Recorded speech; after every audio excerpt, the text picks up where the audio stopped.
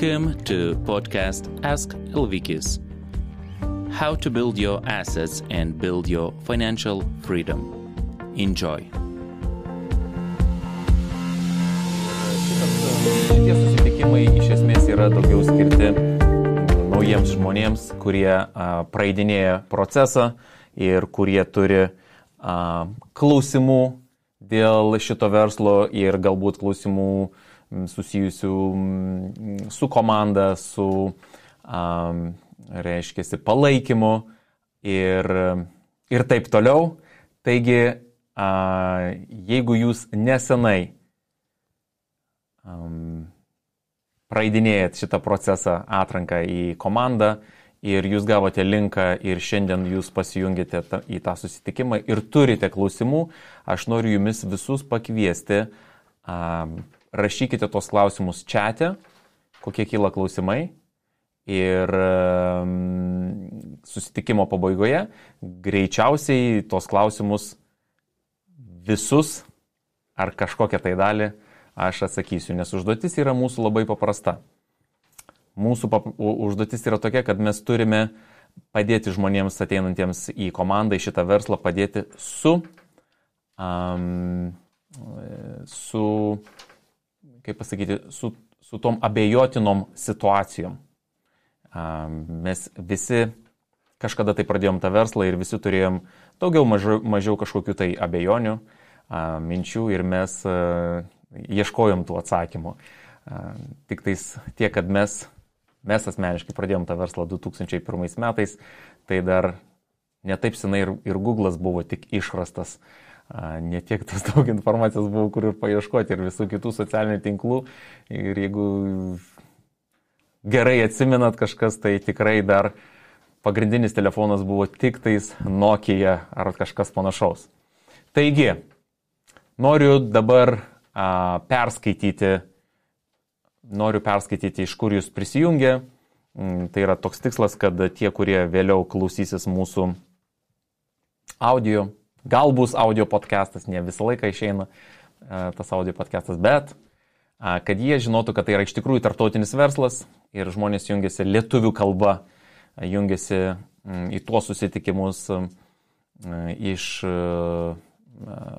daugelio pasaulio šalių ir toks patvirtinimas, kad tai yra tarptautinis verslas. Taigi, Plungė, labas vakaras, Saarbrücken, Vokietija, labas vakaras, Kaunas, Vilnius, Tremsbüttel, Vokietija, Šilutė, labas vakaras, Vilkaviškis, labas vakaras, Londonas, UK, Jurbarkas, Vilnius, Bergamo, Italija, labas vakaras, Klaipėda, Kolorado, labas vakaras, Kolorado, tai bus Amerika ko gero, Joniškis, Kaunas, Vilnius, Šilutė, Kaunas, labas vakaras, Londonas, UK, labas vakaras, Kaonas, naujas miestas, Kaonas, Šilainiai. Labas vakaras, Kaunas, Bostonas, UK, sveiki. Kriškabūdis, ko gero, Kriškabūdis, Lietuva, labas vakaras. Taip, Klaipėda, Šilutė, Kaunas, Bielustok, labas vakaras. Vilnius, Užliedžiai, Vilkaviškis, Panevėžys, labas vakaras, UK, Leicester, labas vakaras, Kupiškis, Klaipėda, Lietuva, Kaunas, Ciurich, Šveicarija, labas vakaras, Klaipėda, labas vakaras, Užliedžiai, labas vakaras, Vilnius, Didžioji Riešė, Anykščiai, Visaginas, labas vakaras, Londonas, labas vakaras, Vilnius, Šiauliai, Vilnius, labas vakaras, Tremsbüttel, Vokietija, labas vakaras, Kaunas, Lietuva, sveiki gyvi, Sandefjordas, Norvegija, labas vakaras, Kaunas, Vilnius, Panketrių kaimas, Molėtų rajonas, labas vakaras, Rokiškis, Gdanskas, Korkas, Airija, labas vakaras, Vilnius, Klaipėda, labas vakaras, Exmouth, UK, Londonas, Vilnius, Šilutė, Kaunas, Lietuva, Vilnius, Kretinga, labas vakaras, Londonas, Forest Gate, Anglija, labas vakaras, Šeškinė, labas vakaras, Telšiai, Londonas, labas vakaras, Kaunas, Giraitės kaimas, sveiki gyvi. Čia ir pamečiau jumis, Giraitės kaimas, Ukmergė, sveiki, Vilnius, Labas vakaras, Oslas, Norvegija, sveiki. Vilnius, Rokiškis, Kulautuvas, sveiki. Utena, Kuršėnai, iš Radviliškis, sveiki. Vilnius, Berlynas, Vokietija, labas vakaras. Panevėžys, Klaipėda, sveiki. Čiuteikių kaimas, Tauragės rajonas. Atsiprašau. Labas vakaras. Vilnius, sveiki. Kėdainiai, Vilnius, Kėdainiai, Londonas, UK, Elektrėnai, Jonava, Kaunas, St. Neots, UK, sveiki gyvi. Panevėžys, Šiauliai, Telšiai, Galgiai, Klaipėda, sveiki gyvi. Taigi, labas vakaras. Žinau, kad dar ir toliau tęsis tas sąrašas, Šeškinė, sveiki gyvi. Žodžiu, mintis labai paprasta, dar kartelį. Pasitvirtina eilinį kartą, kad tikrai tai verslas nėra lokalus ir vienas iš pagrindinių dalykų, labai svarbių dalykų buvo, kai mes susipažinom su to verslu, su ta idėja, buvo tai, kad aš pamačiau tą verslą kaip tarptautinio verslo galimybę. Ir mane tai labai sužavėjo. Tiesiog, nes aš iš esmės ieškojau kažko tai, kas gali būti statoma tarptautiniam lygmenį, bet, žinot, 2001 metais nelabai įsivaizdavau aš asmeniškai, ką aš galėčiau tokią daryti. Ir kai man pristatė verslo galimybę ir galų gale, na, iš tikrųjų, pirmo pristatymo metu buvo patvirtinti 2 faktai. Ir vienas iš tų faktų buvo, kad tai mes jau esame internete. Ir jau tuo metu aš domėjausi internetu ir supratau tik vieną dalyką, kad su internetu nėra sienų. Va tą supratau jau. Ir kaip man pasakė, kad šitas verslas jau yra internete, tai vadinasi, mes jau statom tą verslą be sienų. Tai patraukė mano dėmesį. Ir tai tikrai nebuvo pirmas momentas, kad mane patrauktų būtent aktyvų statymas, pasyvios pajamos, to labiau nelabai aš gan ilgai, na, teoriškai supranti žodis pasyvios pajamos, bet tu supranti tik tais iš tikrųjų tada, kada pradedi daryti. Ir aš ilgai nesupratau to pasyvių pajamų tą tokią svarbą. Ir prireikė pakankamai daug laiko. Taigi, internetas, tarptautinis verslas, aktyvai, pasyvios pajamos. Okay. Žodžiu, kaip taisyklė mes per tokius susitikimus bandom parodyti kitą kartą ir verslo planą ir kitą kartą mes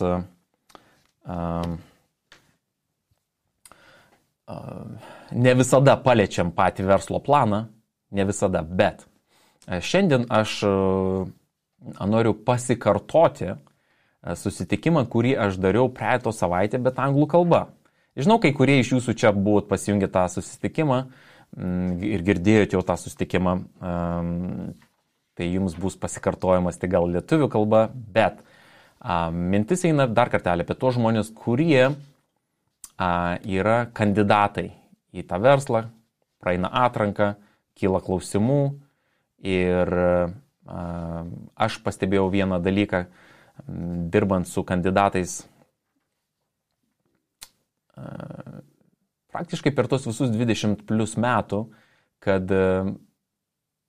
bandant žmogui parodyti, kas tai yra tos pasyvios pajamos, labai daug žmonių, sakydami taip, aš noriu į tą dešinę kvadranto pusę, taip, aš noriu tų pasyvių pajamų, bet kai parodai idėją, ta dalis, labai didelė dalis žmonių, jinai sako, nu žinai, bet tai yra ne man. Ir klausimas galbūt ne tau. Gal pasyvios pajamos yra ne tau. Bet šiandien aš stengiuosi praplėsti tą pasyviųjų pajamų, vadinkim, savoką. Iš tikrųjų, ne pasyviųjų pajamų savoką galbūt, bet daugiau būti dešinėjame kvadrante privilegijos. bandau praplėsti prie pasyviųjų pajamų. Kodėl? Todėl, kad vien pasyvios pajamos, kaip aš sakiau, pats aš save atsimenu, gan sunkokai buvo, kaip sakykime, jos tokios, aiškiai suprantamos. Čia ir dabar. Faina.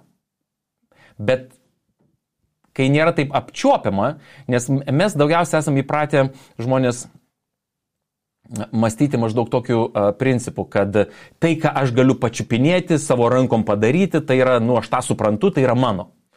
Ir jeigu aš kažko negaliu pačiupinėti ir, savo rankom negaliu padaryti, tai labai daug žmonių tenka girdėti, sako, čia kažkoks tai vėjas, kažkoks tai, kažkas tokio neaiškaus. Taip, tai ir yra tas pasyvios pajamos, jos maždaug panašiai ir atrodo, kažkas neaiškaus. Tol, kol tu jų nepradedi čiupinėti, bet iki to momento, kol tu pradedi čiupinėti, reikia laiko. Ir ne visi žmonės čia ir dabar supranta iš karto pasyvias pajamas, bet, ką aš pastebėjau, kad jeigu tu praplėti dešiniojo kvadranto privalumus ir pridedi tos kitus kriterijus, kodėl reikia būti dešiniajame kvadrante, mes staiga pamatom, kad yra tam tikrų apčiuopiamų kriterijų, kurios lengviau apčiuopti, kurios mes galbūt kiekvieną dieną paliečiam. Ir staiga, pamačius tai per dešinio kvadranto pusę, gali kilti visai kitoksai, sakykime, supratimas pačios pasyvių pajamų idėjos ir šito verslo. Ir jau sekantis etapas, kada žmogus sako, kad aš pabandau praplėsti ir pridedu daugiau ir jeigu jisai sako, čia yra ne man, jeigu jau tada jisai pasako, kad čia yra ne man, tada galima drąsiai teigti, kad net ir tiesiai pasakyti kitą kartą reikėtų. Nes iš tikrųjų tai yra išskirtinė galimybė žmogui. Tiesiai pasakyti, kad klausyk, sekančio šansų tai nebus. Ir aš tau garantuoju, kad jo nebus. Nors sunku taip garantuoti teisingai. Bet pagalvokim, kodėl aš sakau garantuoju. O todėl, kad mes per 20 metų mes negavom antro tokio šanso, arti tokio šanso negavom. Kad ateitų ir kažkas mums pasakytų, taip kaip pirmas buvo atvejis, visiškai nepažįstami žmonės ėmė ir mumis sukontaktavo. Tai kodėl negali mumis dabar šiandien visiškai nepažįstamas žmogus mane susirasti, aš nežinau, kažkur tai socialiniuose tinkluose ir pranešti, Žilinai, mes turim tokį variantą, kad, nusproksi, tu privalai tai daryti. Ir nebuvo per 20 jau plus metų. Tai aš dabar galvoju, nejaugi aš toks blogas esu, kad manęs niekas nesukontaktuoja.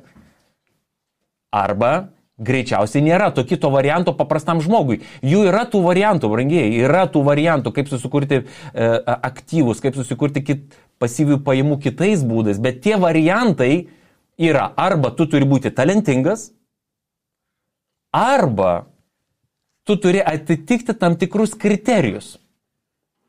O tie kriterijai atitinka tik keletas procentų ant žemės.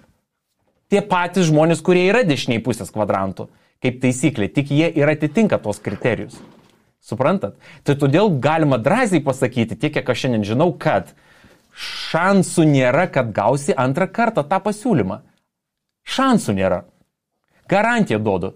Dar galiu pridėti. Matot, aš šiandien dalinuosi savo patirtimi. Ir labai svarbu. Tikrai nedarau rekrutavimo, nesistengiu įkalbėti. Ne tą stengiuosi padaryti su kandidatu. Ir jeigu jums šiandien kyla kažkokių tokių, sakykime, pasvarstymų, tai patikėkit, tikrai nedarau. Bet aš pasistengiu padaryti maksimum, perduoti informacijos, kad tikrai nepasidarytum klaidos, mąstydamas taip, kaip tu mąstai. Nes informacijos greičiausiai yra per mažai, net ir šito proceso, atrankos proceso metu yra per mažai informacijos, kad galėtum teisingai ją suvirškinti. Aš manyčiau, kad tos informacijos yra per mažai. Dažnai būna per mažai. Ir žmonės numeta, pamatė ten verslo planą, sako, ai, žinai, čia Amway. Ai, čia ne man. Ir žinai. Ir jie nelabai įsivaizduoja, kaip kiti instrumentai turėtų atrodyti. Pagaunat mintį, ką noriu pasakyti. Nes atrodo, kad tas instrumentas turi būti, toksai, žinai, pasibarškino į duris ir sako, na, aš atvykau, priimk mane. Dabar būsiu tavo aktyvas ir bus pasyvos, tau nieko daryti nereikės, nieko gyvenime nereikės keisti ir tu esi, žinai, kažkoks toksai. Tai todėl aš pasistengiu pridėti tų kitų kriterijų, kurios yra labiau apčiuopiami, tie kiti kriterijai, teisingai, kaip sakau. Ir aš manau, galbūt ir jums padės tie kiti kriterijai. Galbūt, jeigu jūs šiandien esate ant kažkokio tai klaustuko, galbūt. Bet labai svarbus dalykas, kad tikrai, kada čia buvo paskutiniam seminare, Zbignevas Rekas sakė, kad tikrai niekas neprivalo būti turtingas. Mes neprivalom. Bet jeigu jau šiandien esi atrankos procese kažkokiam etape, tai kažkokios mintis sukasi apie tai, teisingai. Kažko norisi daugiau negu šiandien turi. Viskas tvarkoj. Gerai. Leiskit man tada tos kriterijus dabar pristatyti, apie juos pakalbėti. Ir aš pasinaudosiu čia truputėlį ir tokiais slaidais.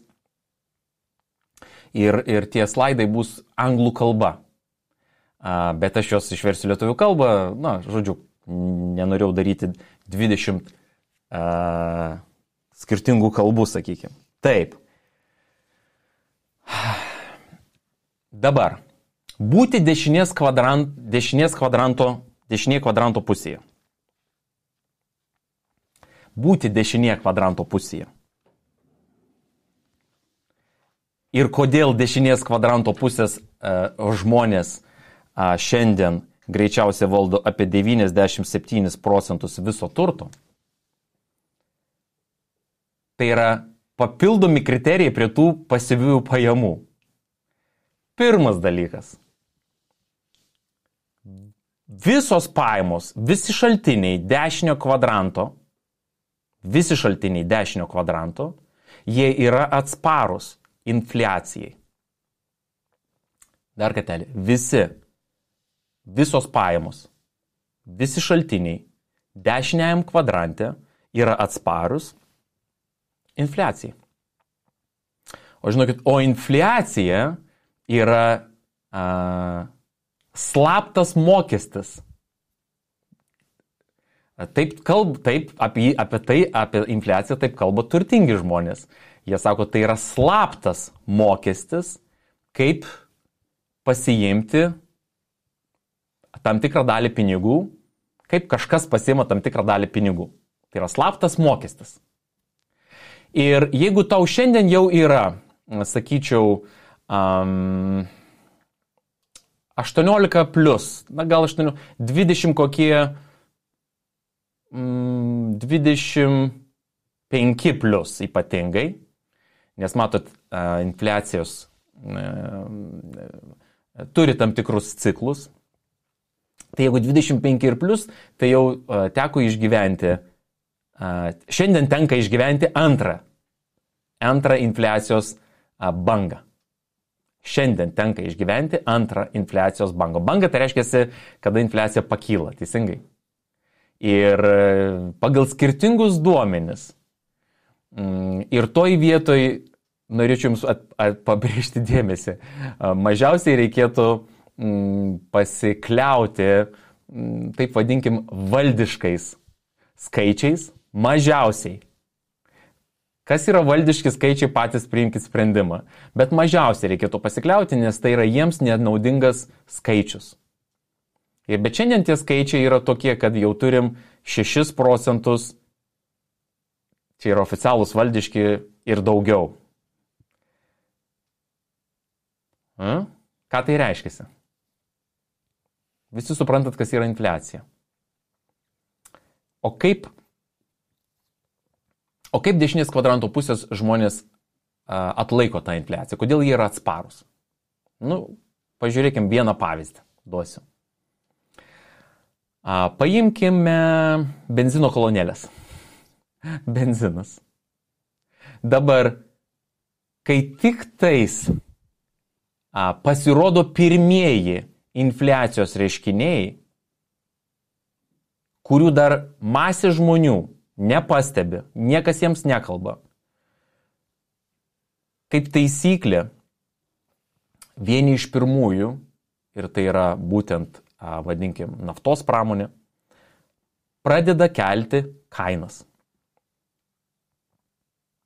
Dabar ir jie visą laiką pasikels tas kainas į tą lygį, kad jie galėtų amortizuoti infliacinį dydį. Jeigu pakilo 6 procentai, tai jie pridės kaip minimum 6 procentus ir amortizuos. Žinot, dar kartelį, jeigu jūs matot tam tikrų kainų didėjimą, aišku, gali būti ir kiti faktoriai, kurie prideda dar prie didėjimo kainos, sakykime, daugiau matai negu 6 procentus padidėjimo, gali būti ir kiti faktoriai, kurie prasideda, aš taip nenoriu teikti, kad tai yra vien. Bet, žinot, jeigu jūs įsivaizduokim situaciją tokią, jūs girdit, kad yra 6 procentai infliacija, bet benzinas padidėjo 10 procentų. Kaip manot, kokia tikroji yra? Dar kartelį, jeigu mes pasakytumėm, kad benziną padidino 10 procentų tik dėl infliacijos, nepridedant kitų sudedamųjų dalių, tai kuri tikroji yra infliacijos, kuris tikrasis infliacijos dydis? Ar tas oficialus 6, ar ten, kur prisidėjo 10 procentų? Pagaunat mintį? Ir dabar šitokiu atveju šita dešinė kvadranto pusė amortizuojasi tos, vadinkim, vertės praradimus. Kas atsitinka su kairiai, ypatingai, kurie gauna atlyginimą? Kas atsitinka su tais žmonėmis? Kaip jie amortizuoja infliaciją? Kaip? Ogi niekaip. O absoliučiai niekaip. Nėra tokio instrumento amortizuoti infliaciją. Niekas niekur nesukūrė, niekas niekur neįdėgė samdomam žmogui. Todėl, kad infliacija. Na ir viskas, ir paprasta. Ir atsiminkit, kad tai yra viena iš priežasčių, kodėl apsimoka būti dešinės kvadranto pusėje. Tai dabar nekalbam apie aktyvą ar pasyvias pajamas. Tai viena iš priežasčių, kodėl dešinė kvadranto pusė visą laiką bus turtėjanti pusė. Ir dar kartelį, juk reikia skaičiuoti, finansinis planas, tai nėra 3 metai, jeigu dirbi dar tik 3 metus, ar tai 10 metų, jeigu dar neturėjai net infliacinio ciklo. Finansiniai metai yra skaičiuojami ne mažiau kaip 45 metai. Ir dabar, jeigu standartą paimti tos 2 procentus, kur turi išlaikyti centriniai bankai, metinį. Sudėkit sudedamąjį procentą per 45 metus. Niekados nebus 2 procentai, bus visą laiką daugiau kaip 2 procentai. Bet juos sudėkit per 45 metus. Ir pažiūrėsit, koks yra pinigų, tų pinigų, kurių ir taip trūksta, dar papildomas nuvertėjimas. Skaičiai, paskaičiavus teisingai, skaičiai turi žmogų, tiesiog turi sužlugdyti žmogų. Nes tu supranti, vien dėl šito infliacinio efekto, tu visą laiką būsi besivyjantis. Visą laiką. Tau truputėlį duos iššokti keletą metų, bet paskui tu gausi vytis, taip kaip dabar. Kas dabar pasivys tą infliaciją? Dar jinai nesibaigė, brangieji. Dar nesibaigė. Dabar daugelį pasaulio šalių sakoma tik, kad sausis turėtų būti pikas. Žiūrėsim. Bet atsiminkit, kad tai yra viena iš priežasčių prie pasyvių pajamų pereiti į dešinę kvadranto pusę. Pereiti į dešinę kvadranto pusę. Nes tu gali amortizuoti infliacinis paslėptą mokestį. Visi tie žmonės, dar kartelį, visi jie tai daro. Būdami dešinės, visi pajamų šaltiniai amortizuoja. Ir perkelia kam tą mokestį? Kam perina mokestis? Visi suprantat? Čia perina mokestis. Čia infliacija yra perkeliama. Ir iš dalies čia perkeliama. Matot? Kur matom čia pasyvias pajamos? Vien dėl šito, aš sakyčiau, vien dėl infliacijos, jau vien dėl šito žmonės turėtų bėgti ir viską daryti, kad jie pereitų į dešinę kvadranto pusę su savo gyvenimo stiliu, savo pajamomis. Vien dėl šito kriterijų, jau, žinot, nelieskim pasyvių pajamų, vien dėl šito kriterijo, nes tai yra didžiulis mokestis, kuris yra paslėptas, niekur jis neatsispindi, bet jisai kiekvienais metais valgo.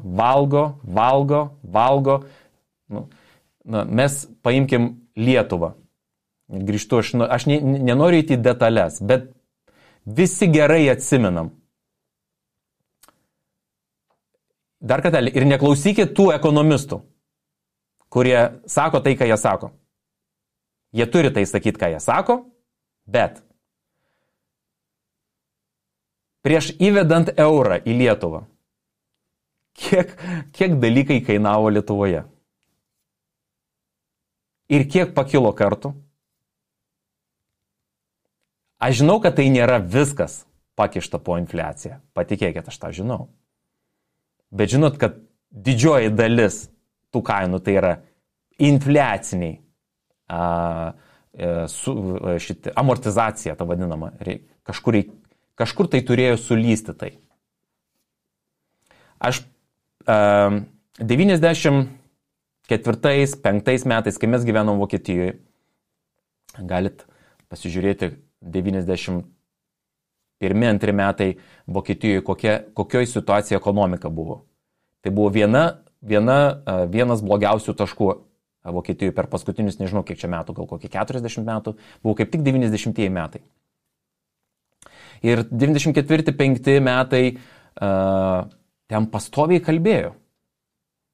Aš dar buvau jaunas, matot, nekreipiau dėmesį per daug, bet ten aš tą labai gerai atsimenu, kaip ten visur į dešinę ir į kairę kalbėjo, kainos turi kilti dvigubai.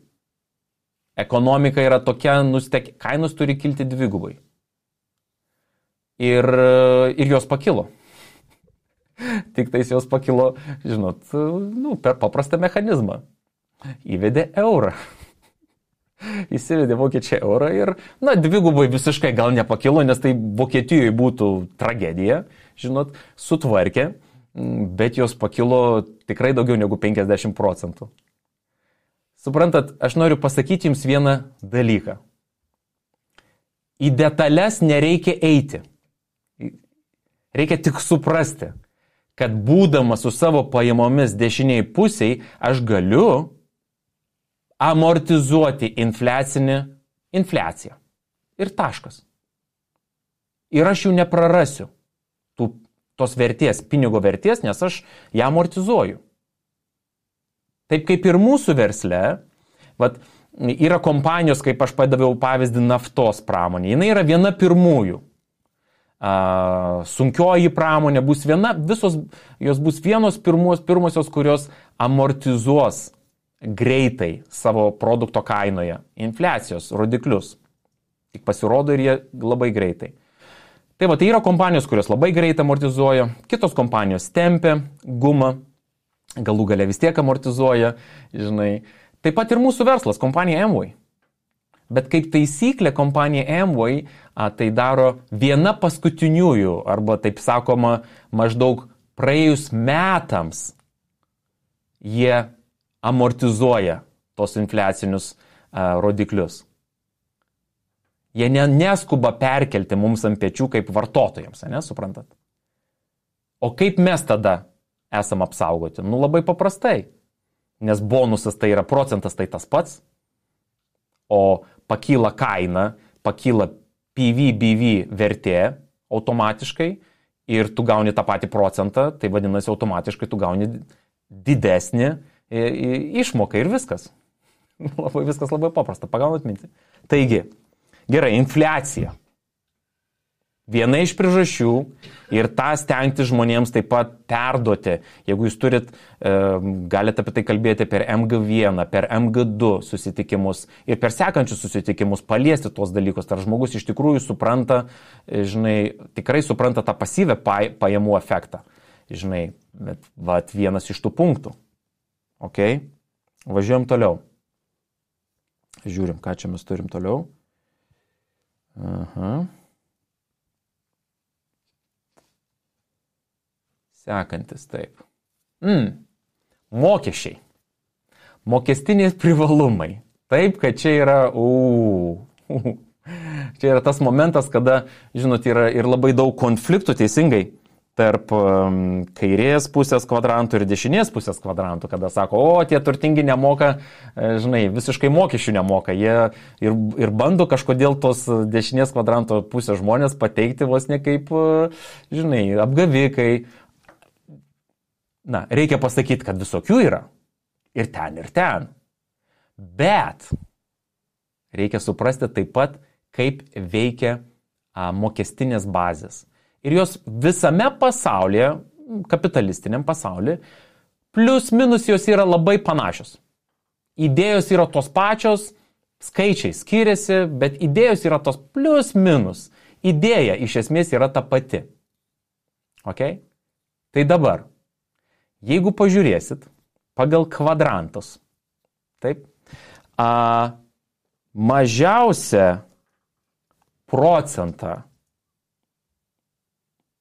sumoka dešinės kvadranto reiškiasi šaltinių turėtojai. Kartais net 0 procentų moka. Net pakankamai dažnai.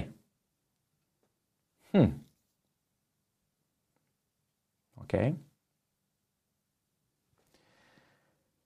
Ko gero, didžiausius mokesčius moka procentais, kas? Šitas kvadrantas. Šitas kvadrantas taip pat moka nedidelius mokesčius. Procentaliai. Atsiminkit, procentaliai. Bet jeigu mes paverstumėm pinigų sumą, tai didžiausius mokesčius sumoka pinigais šitie. Mažiausius sumoka ta pusė. Neįsim į detalės. Bet mintis, kad tu gali procentaliai mokėti minimum arba kartais net nieko, būtent tai ir leidžia, kaip sekanti priežastis, turėti 97 plus procentus to turto pasaulyje. Nes tu neatiduodi mokesčiams. Taškas. Ir tai darai legaliai. Ir ne tai, kad tu legaliai darai, reikia suprasti, kad tai skatina ir ruošia visą tą bazę visos vyriausybės pasaulyje.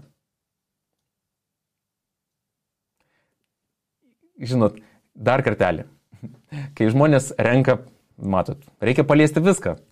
Kai žmonės renka sekančius politikus į valdžią ir šita kvadranto pusė mėgs tokius politikus, kurie sakys, mes apkrausim mokesčius tos, kurie, turi daug pinigų, va tą dešinio kvadranto pusę, suprantat, ir net ir šitos žmonės, kad apkraus. Ir todėl šitie žmonės eina ir renka tos politikus. Bet jie nesupranta, kas vyksta už uždarų durų, kai tas politikas pateko tenais. Jie nesupranta. Jie nesupranta, kaip reikia surinkti tam politikui biudžetą. ir taip toliau. Kaip surinkti tą biudžetą, kaip surinkti tos pinigus.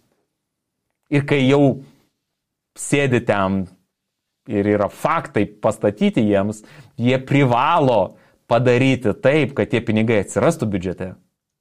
Ir kas juos suneša, tą didelę dalį, būtent dešinė kvadranto pusė, nors moka mažiausiai procentų.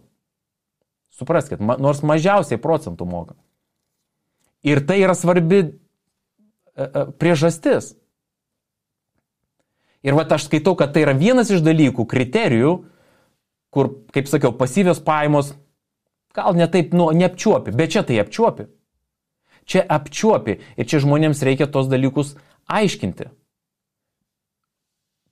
Reiškiasi, trumpai, nereikia išsiplėsti. Paaiškinti, kad, reiškiasi, gal aš vieną pavyzdį ir paduosiu, kada, pavyzdžiui, kairė kvadranto pusė juk gauna atlyginimą. Kaip vyksta su atlyginimais? Reiškiasi, yra išmokamas atlyginimas ant popieriaus, po to eina kas mokesčiai, po to gauni atlyginimą, čia reikėtų ant popieriaus gal 2, gauni atlyginimą į rankas, teisingai, ir po to tu leidi tos pinigus. Tu po to, tu ant popieriaus gauni, kaip taisyklė, daugiau, sumokė mokesčius ir paskui leidi. Gyvenimo stilius. Gyvenimo stilius.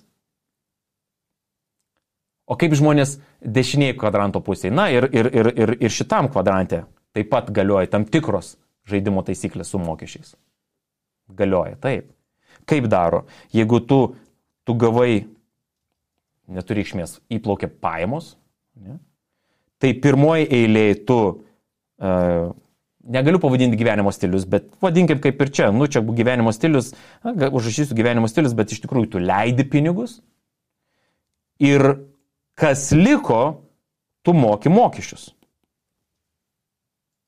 O jeigu lieka po to, kai tu išleidai 0, tai kiek tu sumokėsi tų mokesčių? Tai tu ir sumokė 0. Ir viskas paprasta. Nes jeigu tai yra pagrindžiamos išlaidos verslui, tai 0 mokesčių, pagaunat mintį. Ir tų išlaidų yra tiek daug, žinokit. Tiek daug. Duosiu vieną pavyzdį jums. Kai jūs girdit tokius atvejus, kad paveikslas buvo parduotas, paklausykite įdėmiai, paveikslas buvo parduotas ten už 100 milijonų. Ir suprantat, milijonus eina kalba. Kas jos perka? Ir ten sako, nežinomas žmogus. Ir neturi reikšmės, kitą kartą pasakys, kad Petras Petraitis, vardą pavardė. Bet žinot, kas nupirko iš tikrųjų? Petro Petraičio nupirko verslas, kompanija. Kompanija nuperka tos, kompanijos perka. Ne privatus asmuo perka. Tik tais, įvardė, kad, sėdėjo ten, pakėlė Petras Petraitis, visi matė ranką, ne, žinom tą žmogų, žinomas žmogus. Bet dokumentaliai perka jo kompanija. Nes leidžia nupirkti kompanijai, dar kartelį, čia, sakau, neinu į detalės, leidžia nupirkti kompanijai tokį daiktą už tokią sumą, dėl paprastos priežasties. Mano klientams aš perku kaip reprezentacinės išlaidas, kabės ant sienos, koridoriuje, tualete kabės, suprantat. Ir viskas. Pagaunat mintį. Paprasta? Paprasta. Tai kodėl dabar nepasinaudoti šitą schemą? Aš noriu pasakyti schema, čia ne schema, čia yra paprasčiausiai, čia yra taip sutvarkytas mūsų finansinis pasaulis. Dešinė kvadranto pusė turi mokestinius privalumus ir turės visą laiką. Patikėkit, niekas net, tol kol kapitalizmas, tai turės visą laiką. Jeigu norim atgal į socializmą, tai turim visai kitas žaidimų taisyklės, teisingai. Tol kol kapitalizmas visą laiką turės tas, tai dabar tu turi tą 45 metų planą? Ar jau gal trumpesnis planas? Tai kaip sukaupti? Kaip būti pirmaujančiam, o ne vytis visą gyvenimą ir būti tam besivėčiam. Ir bėgti visą laiką, vat kaip ta, žinai, kaip ta Kiyosakis ir sako, kaip ta žiurkė tame uždaram rate. Tu bėgi ir tu bėgsi visą gyvenimą. Nes čia šansų nėra, tu čia turi bėgti. Ir kai žmogus pažiūri, žinai, sako, aš supratau, aš noriu į dešinę kvadranto pusę. Ai, bet žinai, ne, čia ne man tas verslas. Brangusis, klausyk, tu šansų neturi išgirsti antrą atvejį savo gyvenime. Šansų neturi. Taip jam reikia pasakyti. Tu šansų neturi. Jeigu tu supratai čia viską ir tu sakai, tas ne man, nenoriu vadinti tave, žinai. Tai todėl pasakysiu, kad šansų neturi. Paprasčiausiai.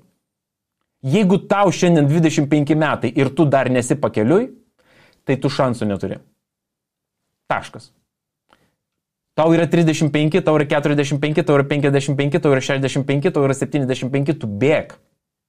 Nu bėg ir padaryk viską, kad būtum pirmas savo šeimoje, savo giminėje, nežinau, giminė nebūtinai šeima. Tau bėgti reikia. Teisingai, tu būdamas pirmas savo šeimoje, ne kaip paveldėtojas, tu greičiausiai neturėsi tų visų didžiųjų privalumų. Bet koks kitas variantas? Sakykit. Taip, važiuojam toliau. Okay.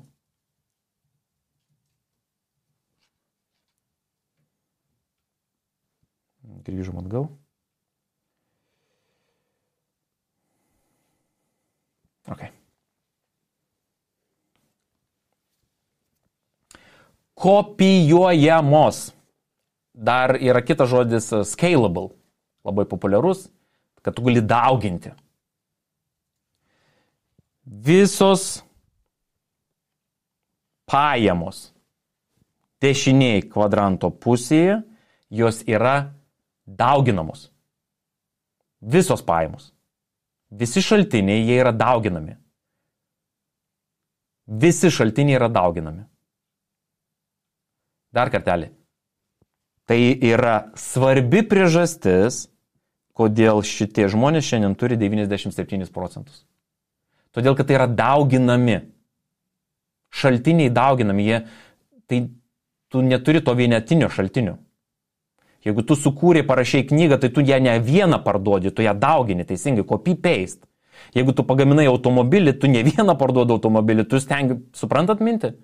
Ir taip toliau, jeigu tu turi vieną viešbutį, tai čia yra, tu esi šitam kvadrante. Bet jeigu tu turi jo tinklas, čia yra vadinasi tinklas, network, tu daugini. Visi šaltiniai yra daugyboje. Daugyboje. Dar kartelį. Daugyboje. Ir viskas. Tau tik tai reikia sugebėti padauginti. Ir kiek nori, tiek ir daugink. Ir žinot, ir šiandien, ypatingai šiandien, tai yra žodis easy, lengvai, nežinau, gal netinka. Bet taip paprasta. Internetas. Ir tai, ką mes darom mūsų versle, taip lengva dauginti savo supermarketų tinklą, kad tai yra paprasta. Ir nežinau, lengva, lengva, paprasta. Kiek šaltinių gali padauginti, pavyzdžiui, šitas kvadrantas? Samdomas. Kiek?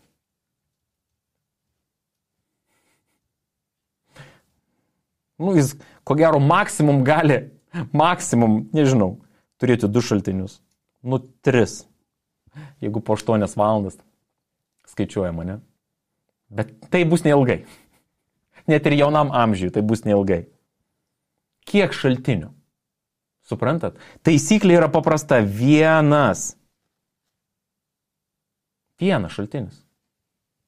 Ir todėl, atsiminkit, viena iš priežasčių, kodėl mokymo sistemos yra ruošiamos žmonės taip, universitetai ir taip toliau, kad sako, tu turi būti geras specialistas. Aš nesakau, kad neturi būti.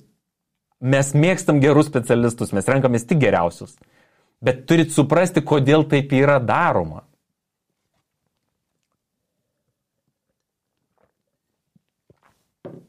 Nėra ko blaškytis.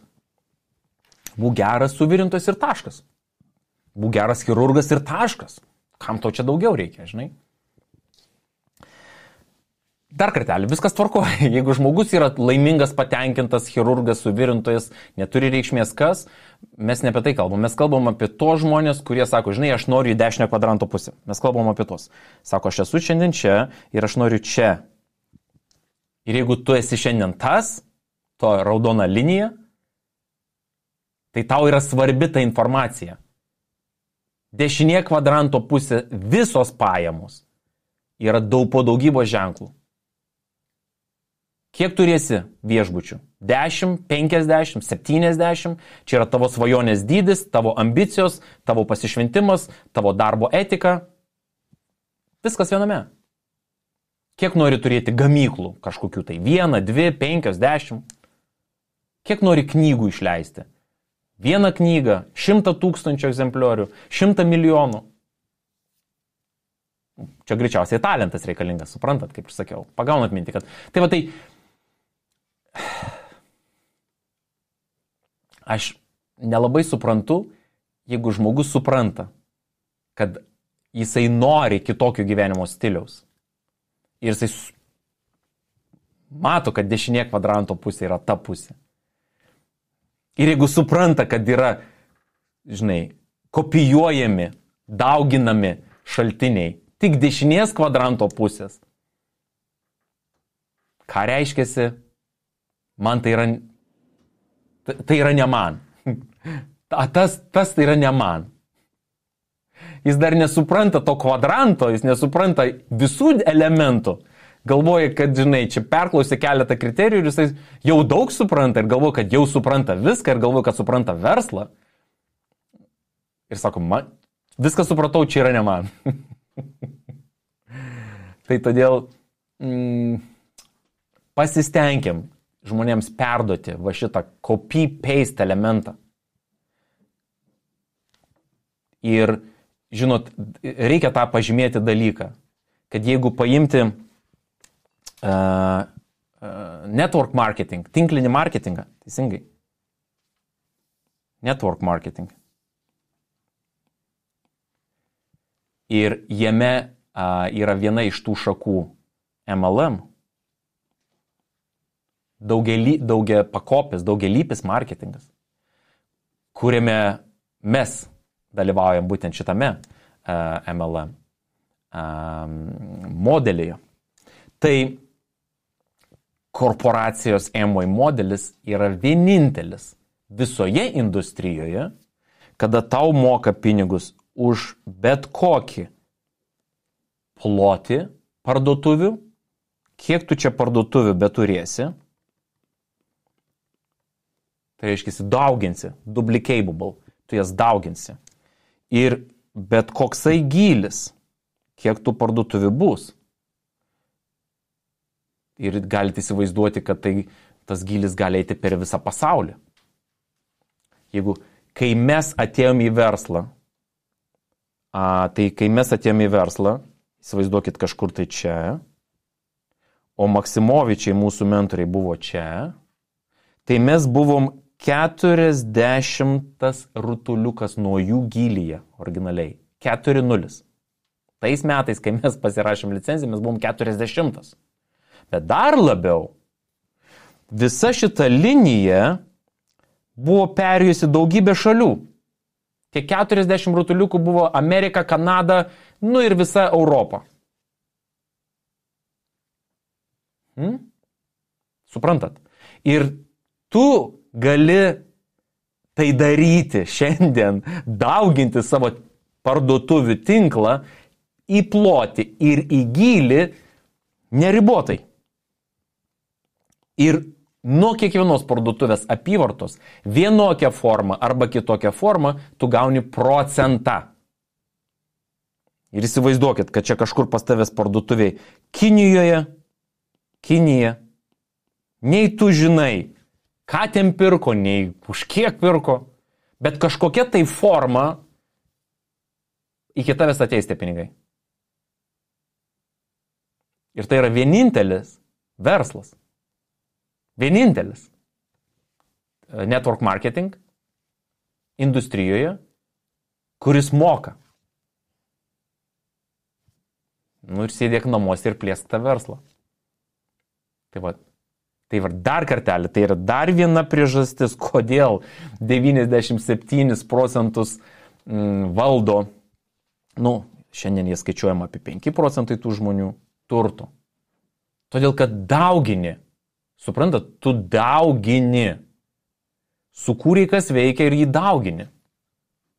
Ir logiškai, tu turi dauginti, pridėkit dabar, kad tai, kad tu daugini, dar moki mokesčių mažiau procentaliai, tau lieka pinigų daug daugiau, kažką kitką daryti, plus tu amortizuoji infliaciją su to, kad tu daugini. Jūs suprantat, kiek tie žmonės laimi, vien būdami dešinės kvadranto pusėje. Okay. Gerai. Važiuojam toliau.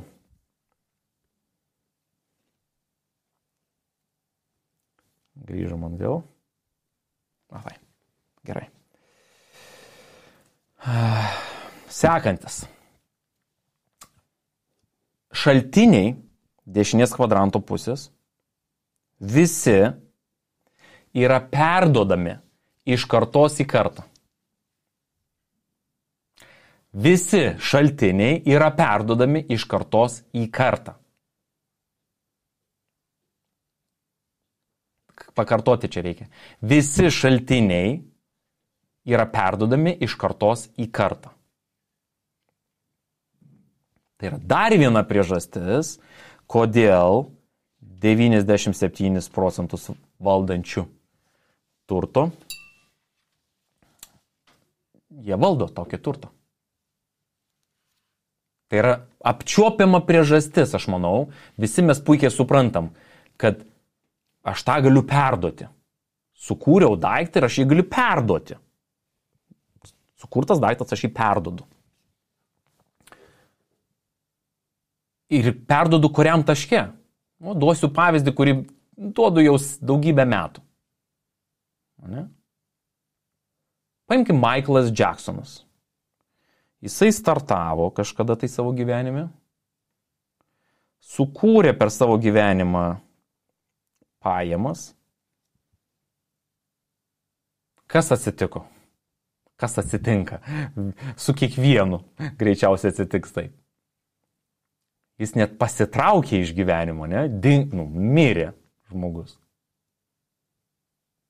Šiandien tos pajamos generuoja apie $100 milijonų per metus. O kur tas daiktas dingo, tos aktyvas? Kur jis dingo? Jis iki jų nenusinešė teisingai. Pagaunat mintį? Perduodamos.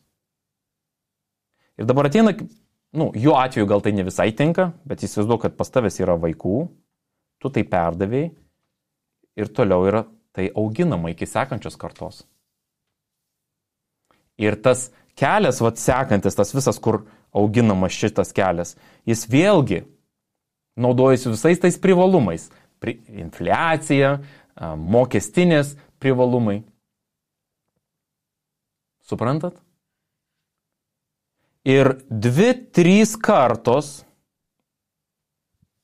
o tai yra 75 metai. 50-75 metai. Šitam kvadrantui tai yra taip, kaip nuo Žemės iki, nežinau, Marso.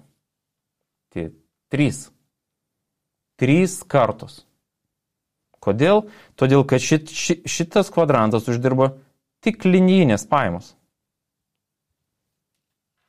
Taip jis ir vadinasi, linijinės. Todėl, kad tai yra 45 metus, atsimenam. Čia geriausias variantas 45 metai. Nes tai nėra 45 metų jau praktiškai dabar. 45 metus žmogus, ką jisai daro? Nagi jisai nesukuria daikto, kurį gali paskui perduoti teisingai. Jis nieko negali padaryti su to daiktu. Jis paprasčiausiai kažką tai darė, nutraukė daryti ir baigėsi. Tu baigiai procesą. Jis yra nutrūkstamas. Ir viskas. Tu negali perduoti, nes nėra ko perduoti. Tai suprantat, tai yra dar viena priežastis, kodėl, jeigu žmogus nori tapti finansiškai laisvas, nepriklausomas, kurti ateitį savo ateinančiom kartom, tai tau reikia būti tik dešinės kvadranto. Tik dešinysis kvadrantas. Nėra kito varianto. Aš tik tais noriu pabrėžti, kad aš kalbu tik apie tuos atvejus, kada žmogus nori tai padaryti, kada sako noriu, aš noriu tai. Aš nekalbu apie tos atvejus, kada žmogus sako, aš esu laimingas samdomas. Mes norim tokių žmonių. Mes norim. Aš žinau, kad tikrai nedidžioji dalis pereis į dešinę kvadranto pusę. Tikrai nepereis didžioji dalis. Bet mūsų užduotis atrinkti tokius žmonės, kurie nori, taip kaip mane atrinko kažkada tai, aš norėjau ir toliau padėjo man, mums ir mes padėsim, jeigu tu toksai esi. Taškas. Aš kalbu tik tiem žmonėms. Aš nekalbu visiems. Tai vat, viena iš priežasčių, kodėl mes neinam, žinot, kad dažnai mane žmonės užklausia, o kodėl tu nedarai, girdi, YouTube viešai visiems? Ką? Tu iš proto įsikraustai? Visiems? Čiagi slapta informacija. Slapta informacija. Visiems? Aš įsivaizduok situaciją, nedaug dieve. O kas eis kelius tiesti? Man gatvę reikia asfaltuoti. Kas jos, žinai? Kas eis tiesti tą gatvę? Tai tik gatvė. O kas, suprantat, kas? Jūs turit suprasti, kodėl tai, ką mes kalbam, aš kalbu šiuo metu, kodėl tu negirdėsi, pavyzdžiui, iš labai nuostabaus žmogaus, kaip Elono Musko. Kodėl tu tų dalykų negirdėsi? Kodėl? Todėl, kad Elonas nori gerų darbuotojų samdomų. Įgyvendinti savo svajonės. Ir tai nieko blogo, dar kartelį. Bet suprantat, kad didžioji dalis šitų žmonių nenori, kad žinotų tam tikrą informaciją, ta dalis žmonių. Jūs turit suprasti. Ir jie darys viską, kad ta dalis žmonių gautų tam tikrą informaciją, kurią jie net paruošė jiems.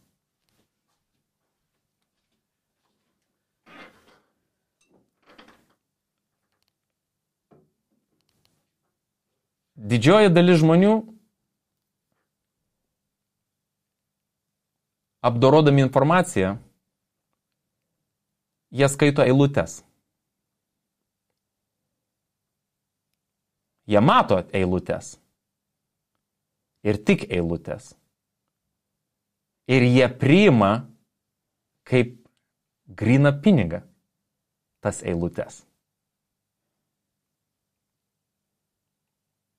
Bet tik tam tikra dalis žmonių visą laiką skaito tarp eilučių. Ir jiems eilutės yra visiškai nesvarbios. Nes jie supranta puikiai, kas parašė tas eilutės. Jie žiūri, kas rašo eilutės. Jie žiūri šaltinį. Ir jie mato, kaip ta informacija yra pateikiama tam tikrai grupiai žmonių, taip kaip jinai pateikiama.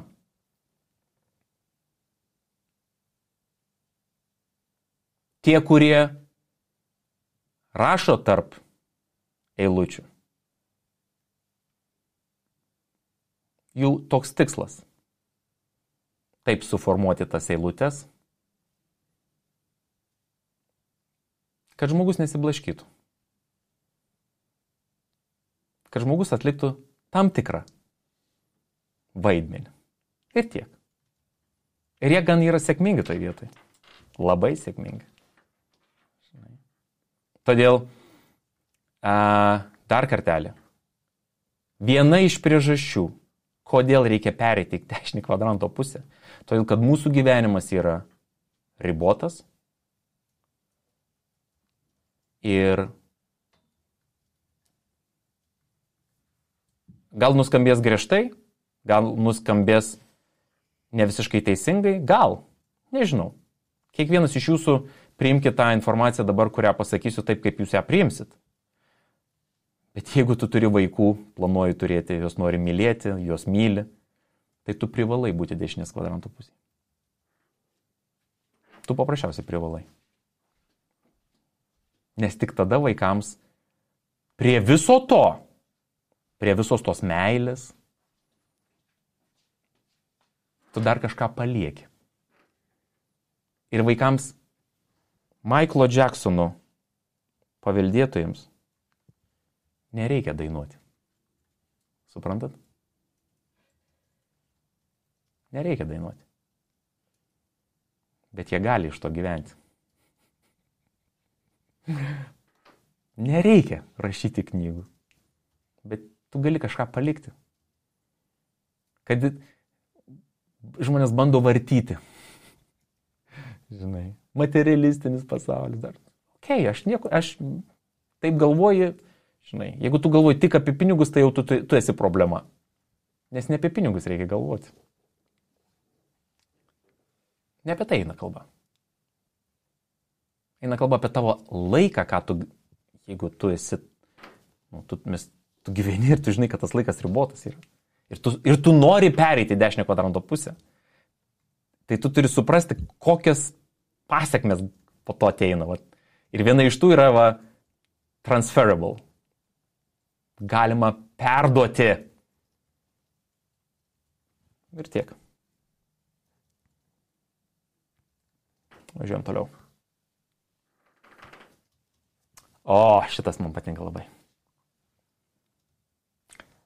Tik dešinės kvadranto pusės visi šaltiniai, kaip aktyvai, jų vertė su laiku tik auga. Tai reiškia, jeigu tu kažką tai sukūrei, tu kažką tai kuri šiandien ir sukūrei per 5 metus ar ten 10 metų kažkokią tai vertę, sakykime 1 milijonas, ir tu nustotum tai kurti ir jisai išsilaiko dar 10 metų, tai jis greičiausiai padvigubės, patrigubės, suprantat, jis didėja, nieko nedarant. Dar kartelį, nieko nedarant, vertė jo didėja. Na, jūs pavyzdys elementarus, kas vėlgi žmonėms suprantama, dėl to noriu apčiuopiamus ir kalbėk. Žiūrėk, kiek kainavo nekilnojamo turto kvadratas, sakykime, prieš 10 metų. Nes tai yra labai panašus, sakykime, palyginimas, paaiškinimas. Ir kiek jis kainuoja šiandien? Tai jeigu tu turi, tu nieko nepadarėjai su to kvadrato, ne? Jisai nesirado daugiau. Tas pats kvadratas taiga padvigubėjo arba patrigubėjo. Tai tik dešinės pusės aktyvai arba pajamos arba šaltiniai, reikia atsakyti daugiau, aktyvai šaltiniai, jie auga laike. Vėlgi, mes kalbam apie tą patį laiką. Ir įsivaizduokit, tai yra dar viena priežastis, kodėl šitie žmonės valdo tai, ką jie valdo. Kodėl tai didėja? Todėl, kad jį auga. Įsivaizduokit, tai, ką tu sukuri, tu padaugini, tu daugini. Tai, kad tu daugini, tai yra prieš infliacijas atsparus. Mokesčių privalumus turi. Dabar nekalbėkime apie, kad tu dar perduoti gali, bet tai dar didėja. Tu daugini ir tai dar vertė didėja. Tuo pačiu metu tu daugini ir tuo pačiu metu vertė dar didėja.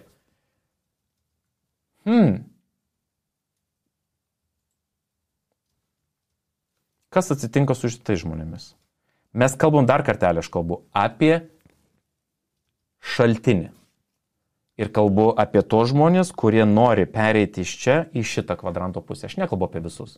Dar kartelį, aš kartosiu, nes kažkodėl, dažnai išgirsta žmonės, kad manyje pradeda, galvoti, kad aš esu čia toks. Ne, aš kalbu tik, aš darau atranką. Aš padedu atrinkti. Ir bandau pateikti informaciją. Ir jūs esate jau procese. Kas atsitinka su šitų žmonių?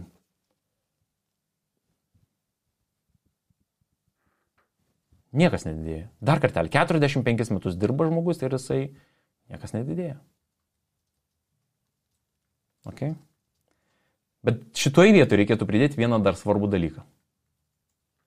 Prie to, kas buvo perduoti, tai šitoje dar vietoje aš pridėsiu vieną dalyką. Žinot ką? Aktyvą tu gali bet kurį parduoti. Įsivaizduokit. Čia tas Michaelo Jacksono buvo pavyzdys, ne, kur aš sakiau. Ir šiandien, jeigu yra valdytojas Michaelo Jacksono, to 100 milijonų pajamų per metus, jeigu jisai sugalvotų kažkodėl tai, jam greičiausiai gali prireikti, ne 100 milijonų, bet jam gal greičiausiai gali prireikti, aš nežinau, kokio 10 milijardų. Ir kažkas sutinka. Suprantat, jis gali jį parduoti. Paprasta. Tu gali bet kada parduoti, kai tu tik sukuri bet kuriam etape. Vertė, kuri auga, tu kuri auga ir dar tu ją gali parduoti. Aš žinau, kad stebi mumis čia nemažai emigrantų ir žinau, kad emigracijai taip pat yra parduodamas darbo vietas. Žinau, kad tai populiari labai idėja, parduoti. Savo darbo vietą parduosiu. Ir teko girdėti ne vieną ir ne 10 kartų. Žmonės sugalvoja. Bet ko gero suprantat, kad tai visiškai netolygu, apie ką mes kalbam, būti dešinės kvadranto pusės. Ir vėlgi, kai žmogus sako, aš noriu į dešinę kvadranto pusę, aš noriu, kalbė apie tas pasyvias pajamas ir pridedi tos elementus, kaip ir dabar. Tai, ką tu sukursi, tu gali parduoti. Lygiai taip pat kaip ir mūsų Amway verslą. Pavyzdžiui, mes šiandien jį galim parduoti. Tai jeigu tik panorėtume, mes jį galim parduoti. Visą laiką turi kilti klausimus, kodėl tu parduodi. Kodėl parduodi tą vištą, kuri deda auksinius kiaušinius pastoviai. Nebent tu, paskui matai, kur nusipirkti 20 tokių vištų. Pagaunat mintį. Visokių situacijų gyvenime gali atsitikti. Visokių. Bet jeigu žmogus tai pamato ir sako po verslo plano kažkokiam etape, tai yra ne man. Tu antro šanso neturėsi. Taškas. Neturėsi antro šanso. Čia yra taškas. Aš geriau apsiriksiu. Koksai šansas yra, kad aš apsiriksiu? Per 20 metų aš dar neapsirikau nei su vienu žmogum, kuris taip sakė, kad jisai turi kitų variantų. Aš dar nei su vienu neapsirikau, nes dar nei vienas, kuriuos aš seku, yra ten pat, kur ir buvo. Nei vienas nieko nepadarė. Tai, ką jie galvojo, kad sakė, čia ne man. Tai koksai gali būti šansas, kad aš apsiriksiu? Aš nežinau, galbūt vienas, man gal reikia milijono žmonių paklausti. Turėti. Greičiausiai milijono aš neturėsiu. Bet žinot, jeigu aš apsiriksiu vieną iš milijono kartų, teigdamas griežtai, supranti, bičiuli, tu šansų neturi, pamąstyk gerai, ką šneki, ką aš tau papasakojau, dar kartelį pasvarstyk. Šansų neturi. Ir jeigu aš apsiriksiu tik vieną iš milijonų, tik vieną, manau, iš tikrųjų daugiau reikėtų. Bet galbūt, pateikdamas tą informaciją, kaip dabar bandau pateikti, dar labiau susisteminti jam. Galbūt iš to milijono 10 žmonių pasakys, žinai, Žilvinai, prisimeni ten prieš 15 metų atranką darėm. Ui, tu žino, kai tu pakalbėjai man, kad galima parduoti, kai tu pasakei, kad galima mokesčius mažiau mokėti, oi, kai aš supratau, kad teisingai, kiek aš ant infliacijos prarandu pinigų, tu žinok, mane būtent tai privertė pajudėti ir šiandien aš esu dėkingas tau už tai, kad mes turim tokią finansinę gerovę susikūrę dėka. Tai tie 10 žmonių verta. Verta surizikuoti dėl to 1 iš milijono. Manyčiau, iš daugiau. Suprantat, ką noriu pasakyti? Važiuojam toliau.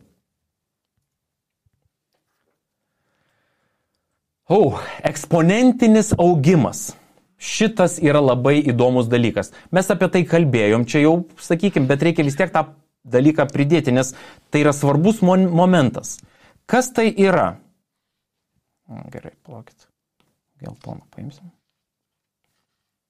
Eksponentinis augimas. Eksponentinis augimas yra,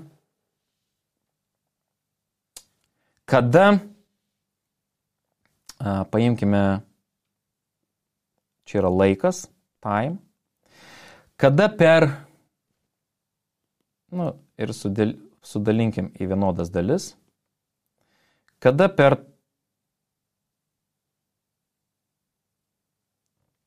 per trumpą laikotarpį, tas buvo ilgas laikotarpis čia ir čia, augimas buvo vos nelinijinis, ir per trumpą laikotarpį, per šitą laikotarpį šauna kaip raketa į viršų kažkas tai. Ne? Tai šiuo atveju pajamos. Pajamos.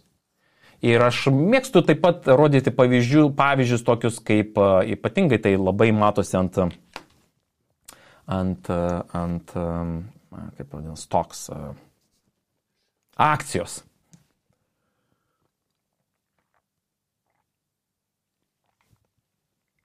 Kai seki akcijų augimus istoriškai, taip? Na ir vienas iš tokių pavyzdžių, kurį mėgstu rodyti, tai yra Teslos. 20 metais Tesla pradėjo ir tik 2020 metais nuėjo eksponentiškai. Suprantat mintį, teisingai man. Tai dabar. Savaime aišku, nėra ko kalbėti apie kairę kvadranto pusę. Absoliučiai nėra ko kalbėti. Visos pajamos turi. Dar kartelį. Visos pajamos turi kaip minimum vieną punktą, vieną tą turning point, vieną tą lūžio tašką istoriškai, kada auga eksponentiškai. Ir vien tas eksponentinis augimas jau padaro didžiulius skirtumus. Tiesiog didžiulius.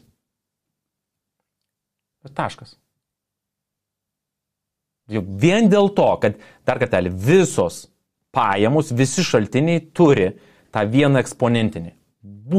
Į viršų. Visi turi. Absoliučiai visi. Bet dar labiau, brangieji, dar labiau. Visi, kaip taisyklė, žmonės būdami su verslais čia, taip pat tai yra tie patys žmonės ir investuotojai, kaip taisyklė, juk jie turi ne vieną verslą. Suprantat? Ir ne 5. Ką tai reiškiasi? Ogi tai reiškiasi labai paprastai. Tai reiškiasi, kad dabar tu sudėk keletą eksponentinių augimų. Dabar tą kreivę padaugink iš 10 verslų. Gali būti, kad kai kurie verslai sutaps laike, bet kai kurie verslai jie bus sekantis kilimas. Suprantat mintį? Kitaip tariant, tas žmogus išgyvena pastoviai eksponentinį augimą. Na, taip greičiausiai nėra, bet mintį pagaunat. Jeigu tu turi 10 verslų, 20 verslų, 50 verslų, aktyvų, tai tu turi tą non-stop, gali non-stop turėti eksponentinius. Aišku, reikia neužmiršti, kad kažkas gali ir kristi ir taip toliau, mes ne apie tai kalbam. Bet mintį suprantat, kad tai yra, va čia yra, viena iš, nežinau kaip čia pasakyti, ta priežastis, kodėl 97%. Tai yra viena iš tų priežasčių. Viena. Ir tai, kaip suprantat, ir tai, nebūtinai pasyvios pajamos, kad suprasti pasyvios pajamos. Tai yra eksponentinis augimas, sprogimas.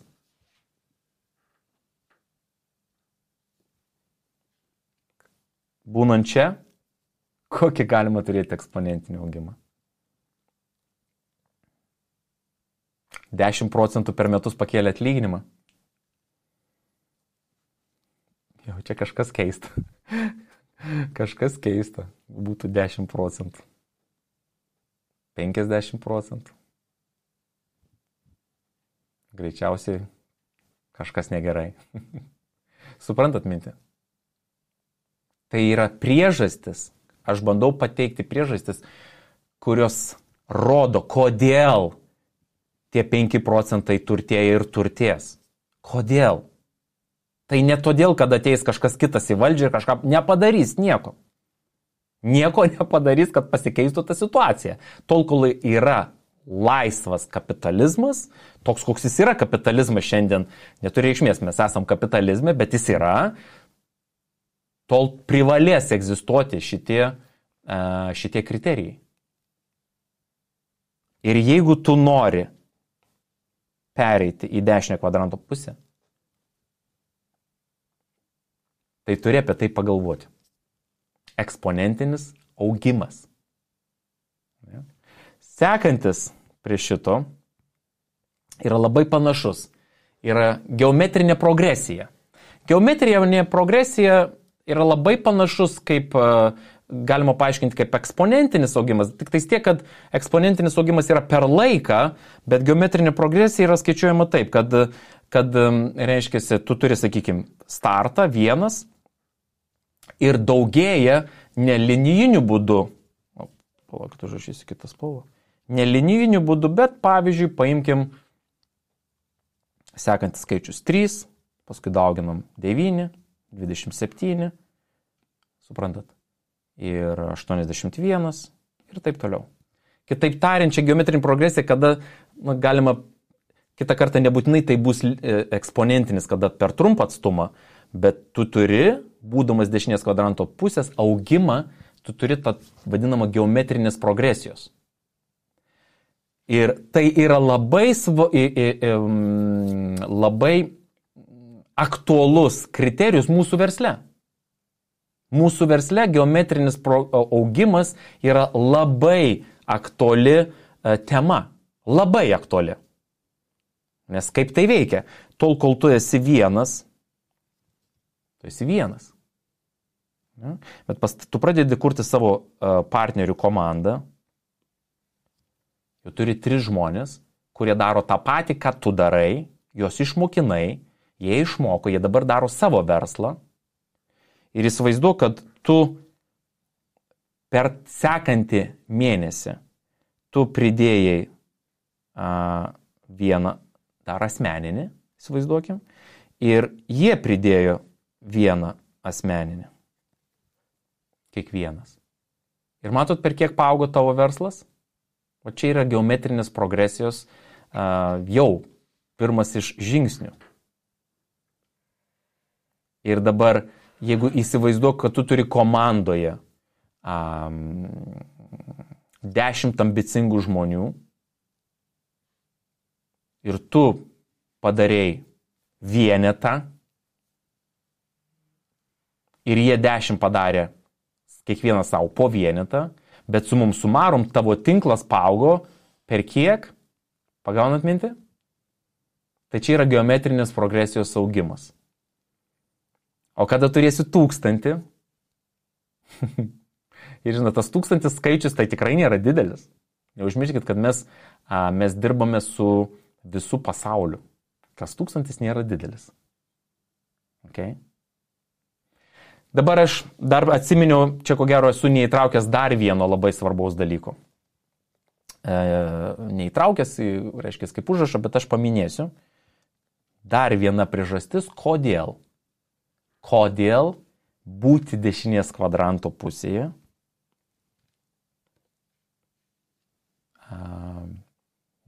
vienas iš kriterijų, kodėl būti dešinės kvadranto pusės reikia. Reiškiasi, ir tai vėlgi tiesiogiai susijęs su mūsų verslu. Todėl, ir kas tai yra? Okay.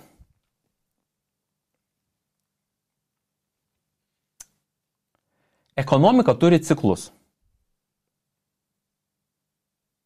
Teisingai. Po kiekvieno nukritimo yra pakilimas. Paprasta. Dabar.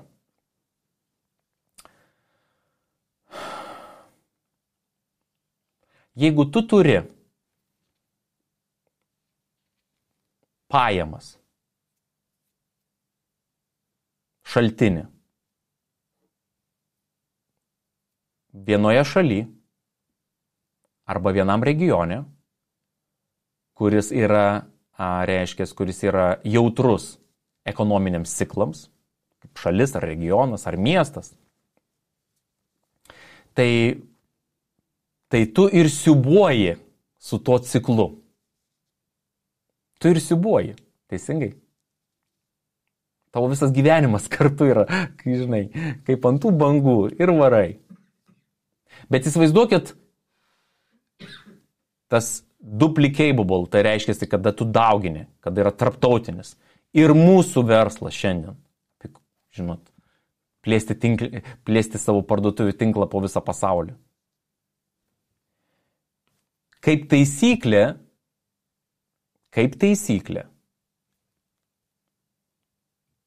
kitose vietose ciklas gali atrodyti taip.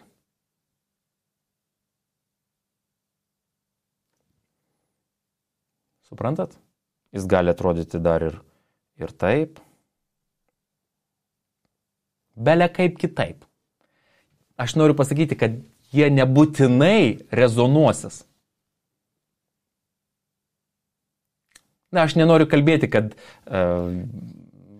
tai daugiau yra susiję ir su investicijom, kada, vadinasi, diversifikuoja investicijas į skirtingas industrijas ir taip toliau. Taip, tai yra čia papildomi niuansai, bet mintis mano yra tokia, kai tu turi pajamas skirtingose šalyse, skirtingose regionuose, ir net jeigu paimsi tas paskutinėsias krizės, kurios buvo 2008 metais, pirmoje eilėje kas krito? Amerika krito. Paskui krito Europa, o pavyzdžiui, Australija visiškai nekrito. Japonija visiškai nekrito. Na, nebuvo tų kritimų.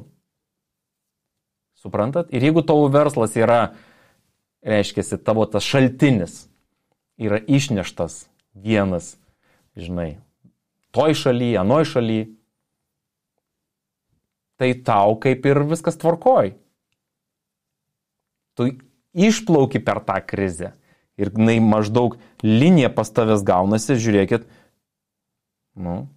tu vos ne visą laiką ant viršaus randiesi. Suprantat, aišku, gali būti ir blogų situacijų ir taip toliau, bet mintis, man atrodo, yra aiški, ką aš noriu perduoti, kad būtent dešinės kvadranto pusės žmonės netaip nukenčia nuo ciklų. Jie netaip nukenčia. Ir dar yra labai svarbus momentas, kurį dabar jums pasakysiu. Ir tą pasakiau ne aš, tą pasakė Warrenas Buffettas. Sako, aš esu greedy, kaip jis dabar lietuviškai, gobšus, ne? Aš esu gobšus, kada kiti yra baimėje. Reiškia, kada tu turi ciklą apačioje, čia žmonės apima baimė. Tai Warrenas Buffettas sako, aš tuo metu tampu gobšus. Kada ciklas pakyla į viršų, tai šitoj vietoj žmonės tampa gobšus. Ką Warrenas Buffettas tada sako, aš esu?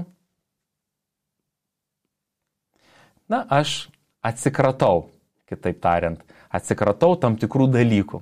Reiškiasi, gal netiesiogiai pasakiau, kaip jisai pasakė, bet kad suprastumėt esmę. Jisai tada, reiškiasi, išeina į rinką. Aš išeinu į rinką. Tai reiškiasi, darau pardavimus. Dabar, pagaunat mintį, strategija paprasta. Kaip tai padaryti? Kaip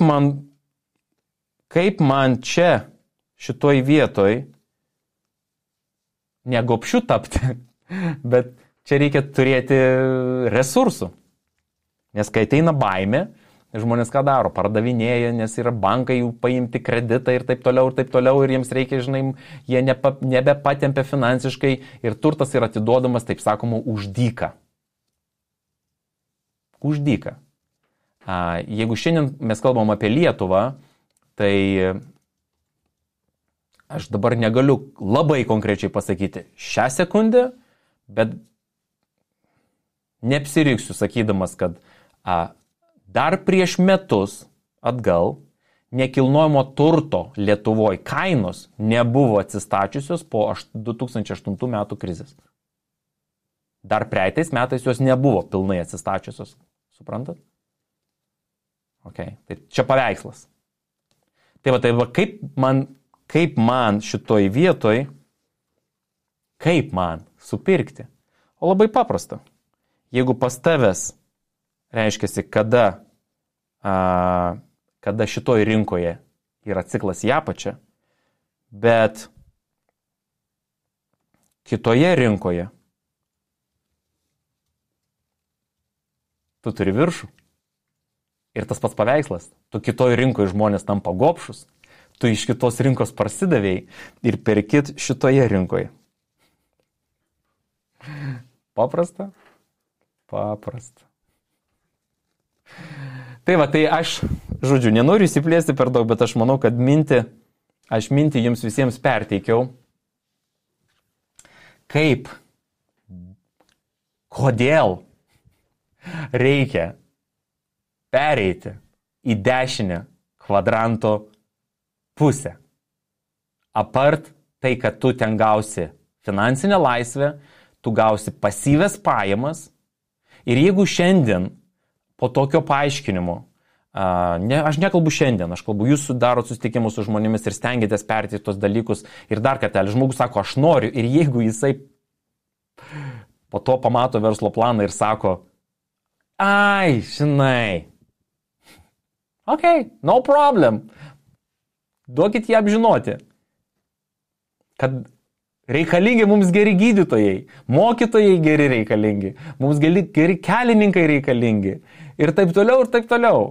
Bet, brangusis, tai yra tavo paskutinis šansas gyvenime, tokio lygio, kuris atėjo. Tai yra paskutinis šansas. Dar kartelį, tai yra paskutinis šansas. Ne pirmas, nežinau, galbūt ir pirmas, bet paskutinis šansas. Duokit jiems žinoti, kad tai tikrai nėra savaime suprantama. Čia pasibeldėm ir, rytoj vėl tau kažkas pasiūlys. Tokį patį geresnį. Duokit jam žinoti, kad tai yra greičiausiai tavo paskutinis šansas.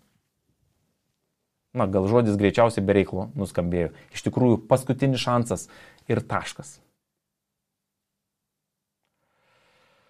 Gerai, aš, žinokit, baigiau tai, ką aš norėjau pasakyti.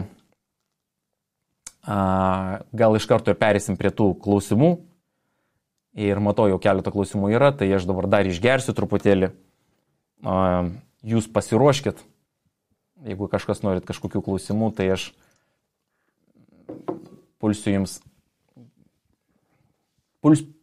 ir bandysiu atsakyti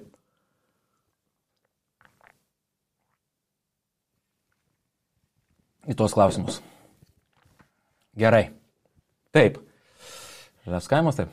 Žinoma, esu naujokė, jei sukūriu savo verslą, gaunu pasyvių pajamų iš kompanijos, sugalvotų grupės nariai išeiti, bent porą, turėdami savo verslus, ar man mokės toliau ir bus atskaitimas man. Reiškiasi,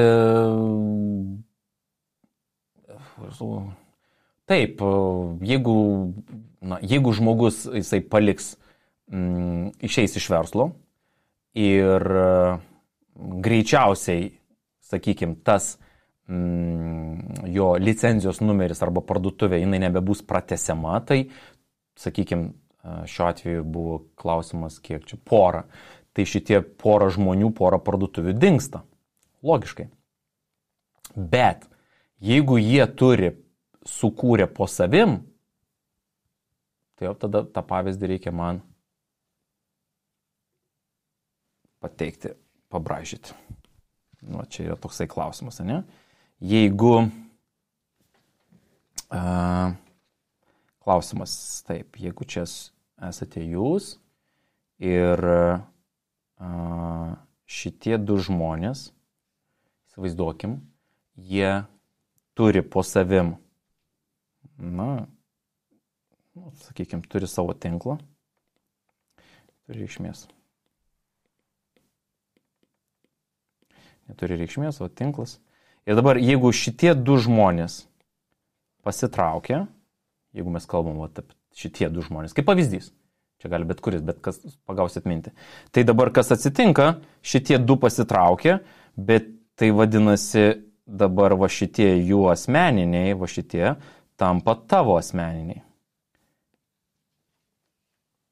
Jeigu manau, kad šitas paveikslas turėtų atsakyti tą klausimą. Tai reiškia, jeigu jau pastatytas verslas ir kažkoksai žmogus tarpe traukiasi, o tai bus neišvengiama. Dėl įvairių priežasčių, žinokit. Dėl įvairių priežasčių bus neišvengiama, tai va, kas yra po jo sukurta ir jie toliau daro apyvartas, žmonės toliau stato verslus, tai jie yra tavo tinkle. Niekas nieko nenukerta. Ir viskas. Manau, kad čia yra, ko gero, tas atsakymas. Tas klausimas, manau, kad tas atsakymas.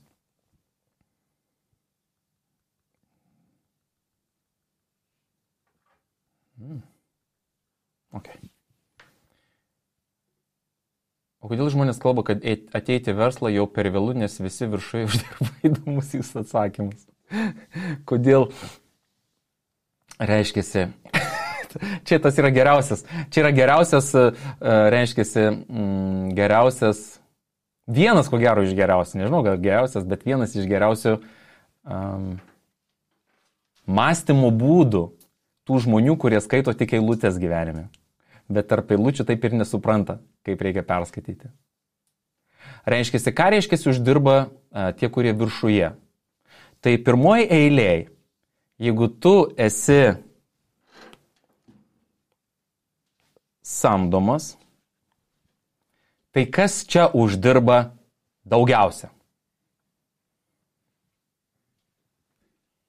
Kurioj vietoj tu esi tos piramidės? Piramidėje. Kurioj vietoj? Tu gali būti net direktorius, bet juk yra savininkas. Tai kas uždirba daugiausiai? Dabar jeigu tu sugalvosi pereiti iš tos vietos į kitą piramidę, irgi direktorius, tai kas uždirba daugiausiai? Tai vat, ką aš ir noriu pasakyti, tai kas yra tarp eilučių? Kas čia uždirba daugiausiai? Kada tu uždirbsi daugiausiai? Klausimas. Tu gal tą nori užduoti klausimą? Kada tu uždirbsi daugiausiai? Viskas paprasta. Statyk savo piramidę. Jeigu to nėra taip suprantama, žinai, nėra suprantama žodžius aktyvas ir taip toliau, nes viskas yra piramidės. Viskas nėra ne piramidinės struktūros. Kad ir kaip ten vartys, kažkas bandys sakyti, žinai, gali nustoti klausytis. Viskas yra piramidinė. Viskas. Yra kažkas viršui, vienas arba savininkai. Nėra kitaip. Nėra niekur kitaip. Tai klausimas yra jau per vėlu. Tai, o kur yra ne per vėlu ateiti tada? pradėk pats. Dabar labai svarbus momentas, kuris reiškiasi yra susijęs su mūsų, su to tiesiogiai atsakymu ir mūsų verslu. Tiesiogiai susijęs. Šitame versle moka pinigus ne nuo laiko, vietos, o nuo apyvartos, kurią tu padarysi. Ką tai reiškiasi? Jeigu tu bet kur eisi, bet kur kursi savo verslą, bet kur savo verslą, vadinkim piramidę, kaip nori taip vadink, tu ją kursi nuo nulio. O tai reiškiasi, tu turėsi kurti apyvartą nuo nulio. Visur. Ne? Ir bet kuriam versle, jeigu tu sukūrei, sakykime, 1 milijoną dolerių apyvartą, tu kažkokį procentą gauni. Kaip pelną. Tai brangiai, čia yra lygiai tas pats. Čia nėra viršui uždirbs tos pinigus. Čia nėra tokio. Tie viršui jau uždirba. Ką reiškia jau viršui? Tai kur tu nori, gerai, kur tu nori statyti tą kitą savo verslą? Naudoju žodį piramidė. Tai kul būna, žinot. Kur tu nori ją statyti? Kokioj industrijoj? Kokioj? Išvardink industriją, kurioje tu būsi pirmas. Išvardink man industriją. Sąrašą pateikit industrijų. Patys suprantat, kad klausimą, kurį užduodu, į tą klausimą jūs atsakymą, niekas neturi ant žemės atsakymą. Nes kaip industrijų? Tu ją turi sukurti. Steve'as Jobsas sukūrė naują industriją. Elonas Muskas sukūrė naują industriją. Tai jie ir buvo pirmi. O kurioje vietoje tu esi? Kad tu būtum pirmas. Kurioje vietoje esi pirmas? Tu gali pradėti daryti savo piramidę, verslą. Kur? Statybų sektoriui? Namų statyti? Gali, aišku gali. Pirmas būsi? Čia turi nuskambėti lygiai taip pat. Jau tie, kurie, žinai, prieš 30 metų atidarė savo kompanijas, jie susirinka visus užsakymus, jie, žinai, turi politikus papirkę. Suprantat beletristiką? Totali nesąmonė. Tas žmogus nesiorientuoja. Dar kartelį, neskaito tarp eilučių visiškai. Eilutę skaito. Nori būti pirmas, tu turi sukurti naują industriją. Taškas. Viskas. Amway buvo pirma, sukūrė naują industriją. Tu sukurk naują industriją. Ir jeigu tu šiandien, dar kartelį, tau yra 25 metai ir tu dar nepradėjai jos kurti, tos industrijos, užmiršk. Dar kartelį sakau jums, užmiršk apie tą savoką būti pirmam. Šansų neturi būti. Ir dabar kodėl, kas per klausimas yra dar, o pirmas, ką reiškia pirmas? Ką tu nori tuo pasiekti? Tau nori piedestalo, tau reikia, nežinau, ko tu nori patekti į rekordų knygą, ar tu nori būti, žinai, kas į raudoną į knygą įrašytas, ar į Gineso knygą, ar į kokią knygą. Kas yra su to pirmas? Ant žemės nusileisti. Ant žemės nusileisti.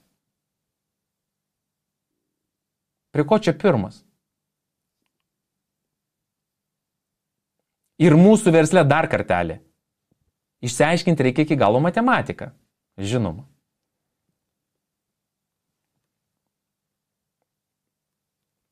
Yra tavo sponsorius. Esi tu. Dabar. Parodysiu grubę matematiką. Jeigu tu nori uždirbti 3000 eurų per mėnesį, tai tas, kuris anksčiau viršui, stengsis tai padaryti ir už tai jisai gaus apie 1000 eurų per mėnesį. Tai va. Kas yra tarp eilučių. Tai kas uždirba daugiau? O čia yra faktas. Čia yra tarp eilučių. Tai kas pradėjo anksčiau? Kas yra viršuje? Kur tu esi?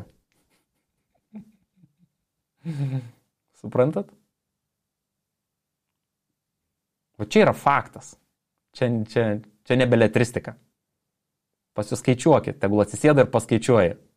Tie žmonės ir patys pamatys.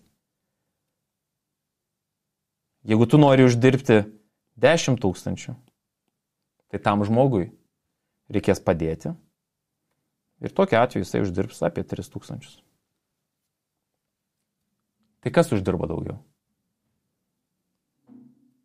Aišku, jeigu tas žmogus padarė darbo daugiau negu tu, jis turi tokių kaip tu, 6, 10, pagaunat mintį?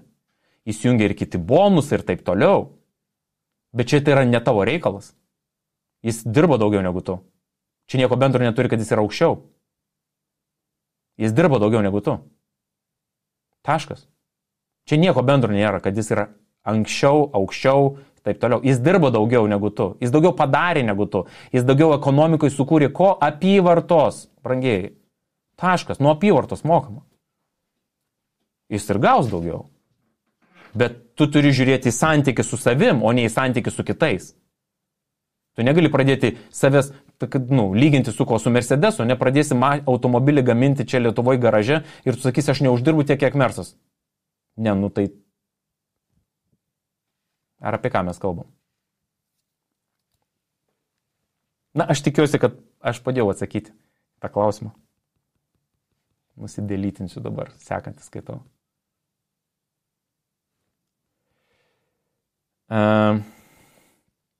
Noriu paklausti, ar yra specialus bankai atsiimti pajamom, kai jos yra 10 ir daugiau tūkstančių per mėnesį? Čia geras klausimas. Ar yra specialus bankai atsiimti pajamom, kai jos yra 10 ir daugiau tūkstančių per mėnesį? Nelabai suprantu, specialus bankai. Prie ko čia specialus bankai? Čia atsiimti? To klausimą, žinokit, nelabai suprantu, čia prie mūsų verslo tas klausimas. Nes normaliai tu gauni pajamas, ateina į sąskaitą, nereikia specialių bankų, bet kokį banką, bet koks legalus bankas, bet koksai. Kaip kalbėti su pažįstamais turinčiais didesnius rezultatus už tave svajojančius apie daugiau laisvo laiko ir pasyvės pajamas, tačiau apie realią galimybę tai gyvendinti nelinkia tavęs klausytis. Žinot, čia reikėtų, aš tokiu atveju visą laiką rekomenduoju dirbti glaudžiai su savo komanda, su savo komandos lyderiu, galbūt tai yra mentorius jau jums, nežinau, kad paėmus sąrašą, jūsų sąrašą, nes čia jau matau kalbam, čia yra jūsų sąrašas, jūsų pažįstami, jūsų sąraše, greičiausiai jeigu kalbate apie pažįstamą, tai yra sąrašas B ir kad jūsų sponsorius, mentorius, aplineris jums padėtų.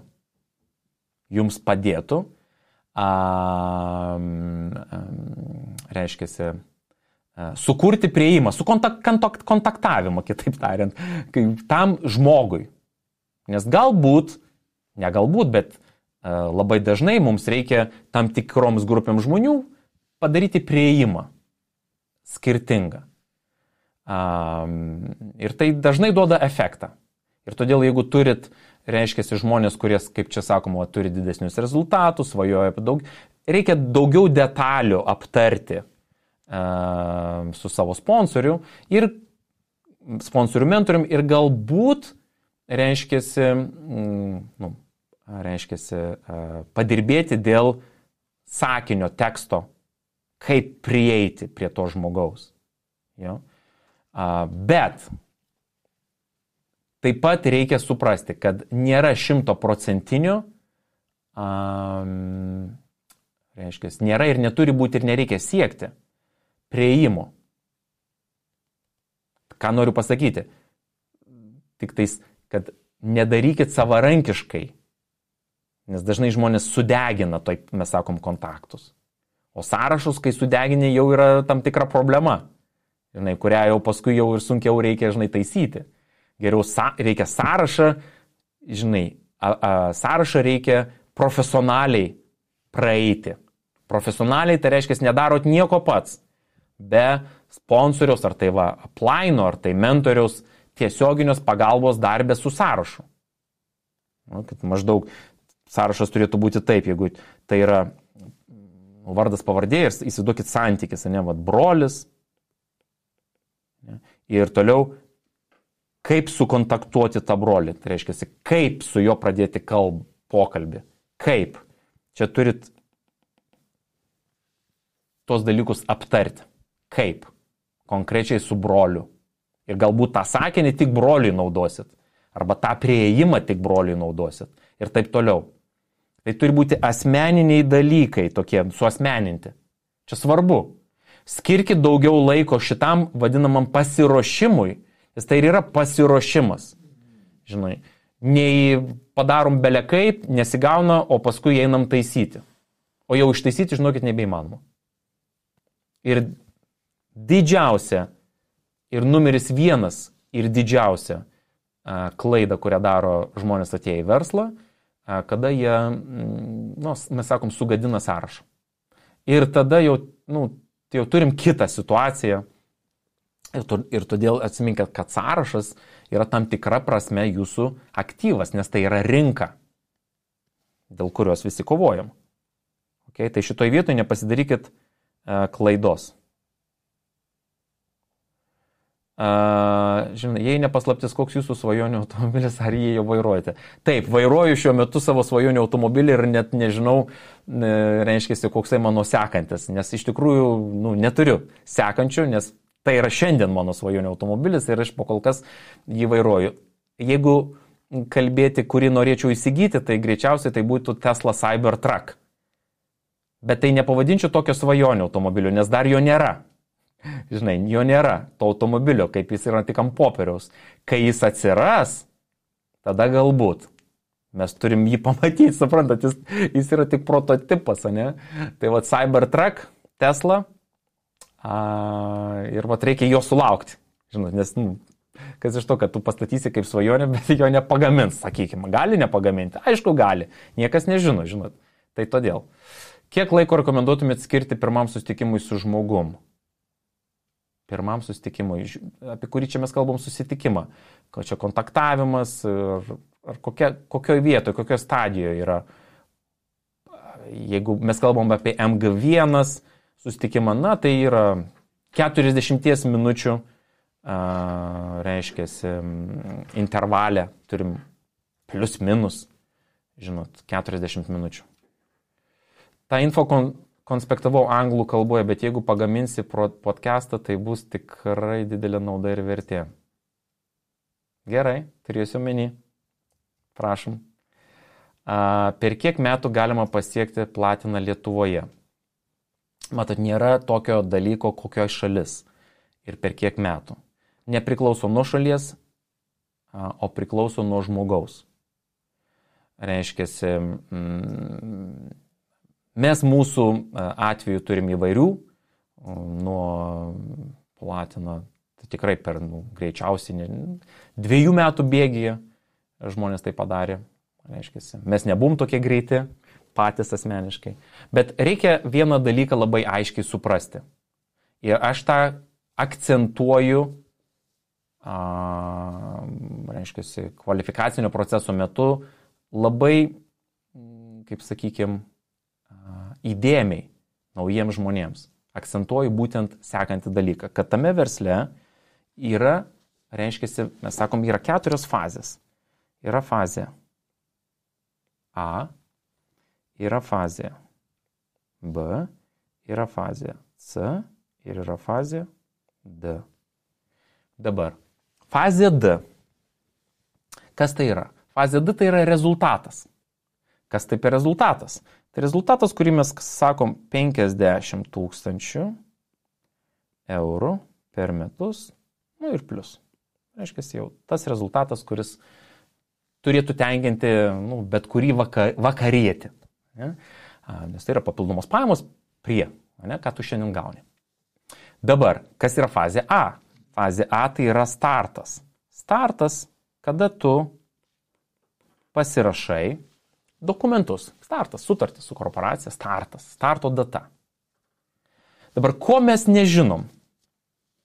Mes tikrai nežinom, 50 tūkstančių eurų per metus, tai tikrai turi uždirbti Founders Platina. Founders Platina tai yra žmogus, kuris išlaiko tą 21 procentą 12 mėnesių per finansinius metus. Tai reiškia nuo rugsėjo iki rugsėjo, reikėtų sakyti. Ne? Ir tada Founders Platina įsijungia papildomi bonusai, tai tikrai 50 tūkstančių eurų ir daugiau turi uždirbti. Gerai? Tai va. Tai čia būtų maždaug kas platina. Ne? Platina tik 6 mėnesiai, o čia 12. Nes mes mokinam tik tais daryti Founders. Žodžiu, ir taip toliau, kad tai būtų stabilu. Tai dabar va, ko mes nežinom? Mes nežinom tarp starto ir to tarp A ir D, mes nežinom laiko. Mes negalim pasakyti to laiko.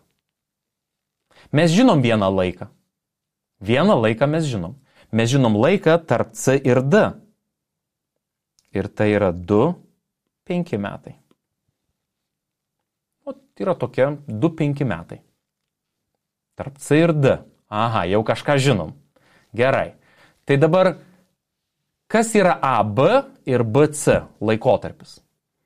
AB tai yra kada žmogus, aš kalbu tokia liaudiška kalba, mokinasi teoriją, BC praktiką atlieka. Suprantat? Kas yra, kada baigėsi praktika? Tai yra taškas C. Kas tai yra, kada aš baigiau, kaip man žinoti? Mes turim standartus.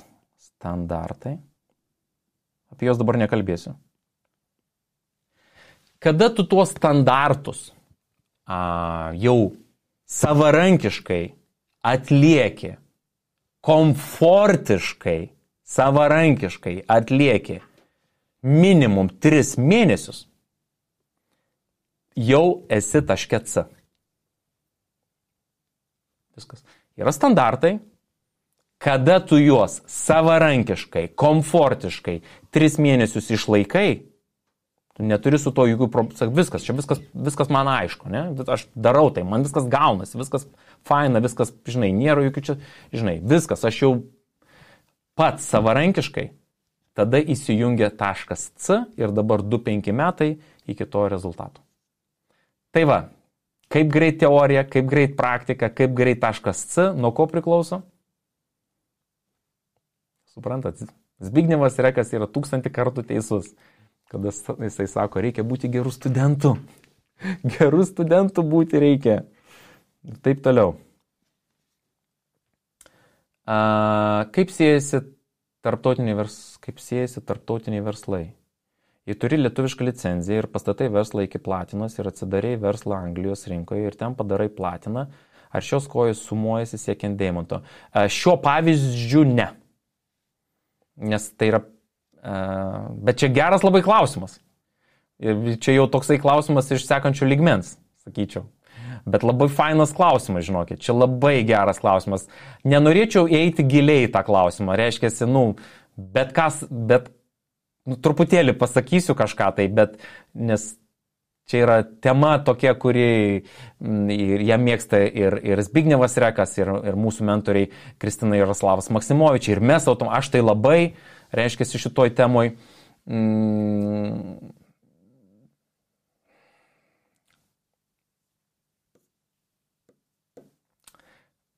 net nežinau, kur čia labai mažai ką pasakyti, bet žinokit, geras klausimas ir aš noriu pasakyti, kad šito reikia siekti.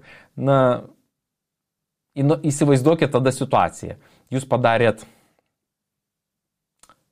Founders Platina Lietuvoje, Founders Platina Anglijoje, tai 2 kartus po 50 tūkstančių gaunat. Tai jau turi 100 tūkstančių. Gal tiek pasakysiu. Plus gaunate 2 keliones. 2 keliones, nes yra 2 rinkos. Faina, ne? Aš atsimenu kažkada Jėgeriai, senai, gal prieš kokį Dexteris tai sakė. Tai čia buvo gal 2005 Europoje, kai buvo Free Enterprise.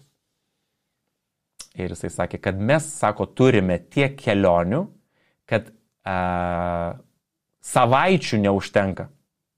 Tai daugiau kaip 52 kelionės jie turėjo iš visų pasaulio verslų. Tai suprantate, ne? Nustoji keliauti. Kai kurias tikrai nebekeliauja. Jų atveju daugumą nebekeliauja. Tai čia fainas toksai labai momentas, teisingai. Bet sėskit su savo mentoriu, aptarkit tos klausimus. Kaip geriausia kontaktuoti žmonės socialiniuose tinkluose. Aš žinokit, dabar nieko nemokinu ir šiandien yra ne tas susitikimas. Kaip reiktų prieiti prie savo istorijos pasakojimo, ne tas susitikimas. Čia turėkit susitikimą su savo aplainu, su savo mentorium. Ar verta tai daryti susirašinėjant? Dar kartelį, leiskit, kad jie jumis vestų mokintų, nes aš dabar tik pasakysiu A, man reikia sakyti B ir mes galbūt baigsim sausio 2-3 tą susitikimą. Žinot, tai čia reikia... Bet čia geri klausimai, žiauriai geri klausimai. Darykit, tai abudu klausimai, čia labai geri, tas tarptautinis, čia visi geri klausimai. Po kokios knygos jūsų verslas pradėjo smarkiai augti? Nebuvo tokios knygos, kuri padarė augimą versle, kažkokią eksponentinį ir taip toliau. Knygos nebuvo, ne knyga. Knyga buvo, kuri paskatino pradėti verslą. Bet tai dar nereiškia, kad jis pradėjo augti. Pradėti tai yra, žinot, teorija, praktika. Tai visi mes praėjom tą praktiką, kiek pridarėm nesąmonių, klaidų, žinai, ir žinai, lipom ant to mėgstamo grėblio. Aš manau, kad mes visi čia, kurie turi tą founders platino lygmenį, silverio lygmenį, 21%, mes visi turim savo mėgstamus grėblius. Kai kas turi vieną, kai kas turi jų daugiau. Taip kad, kam jūs pirmam parodėt verslo planą? Kam jūs pirmam?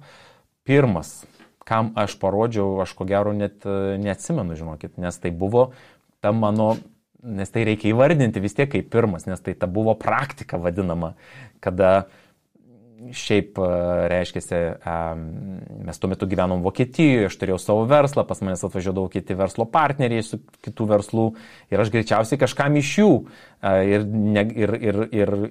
greičiausiai tai buvo tik automobilyje ir tik ant lango aš ten braižiau, žinot, sėdėjom prikvėpavę, vidus visas tas langai aprūkė, tai aš ten braižiau, aiškinau, kiek žinojau, tai čia tikrai tai buvo mano pirmieji planai, bet kam konkrečiai ir atsakymai buvo tokie labai paprasti, nes tai, ką aš ten dariau? Aš ten dariau, žinot, praktiką.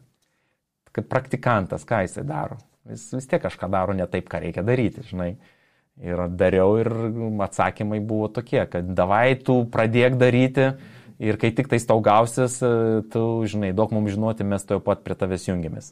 Tai žinokit, kad jeigu įdomu, ar prisijungia, tai nei vienas neprisijungia, todėl kad dar kartelį eina kalba. Ne visiems tas verslas, ne dėl to, kad verslas, bet ne visi, tikrai ne visi nori tų pasyvių pajamų. Ir tikrai ne visi nori šito, ką tik šiandien pasakojau, visų tų kriterijų. Tikrai ne visi žmonės. Ir aš sakau, kad tikrai ne visi. Ir man teko ne vieną verslininką turėti ir kvadrantus išpasakojami ir visus elementus. Ir jis vis tiek pasiliko, žinai, prie kvadrantų pasidaryk pats, žinai, nenoriu nieko keisti, man ir taip gerai, žinai. Ir viskas tvarkoj. Dar kartelį, iš tokių žmonių galim tik tais bandyti galbūt klientus padaryti, laikyti gerus santykius, gyvenime bet kas gali keistis ir keičiasi ir žmonės taip pat ateina po metų, po 2, po 5 grįžta į tą verslą, po 10 metų žmonės grįžta į tą verslą, žinot, ir taip toliau. Visko turėjom jau tame versle. Kalbant apie grėblius, ar tokio lygio žmogus kaip jūs dar turite savo grėblių versle?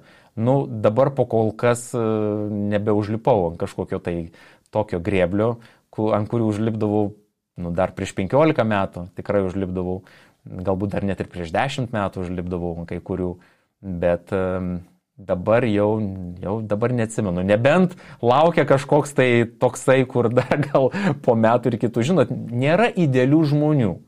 Nereikia ieškoti idealizmo nei pas vieną.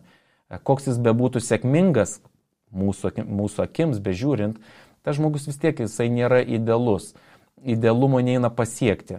Mes galim jo siekti, mes galbūt ir turim siekti, mes galbūt turim, siekime siekti, bet nepasiekime.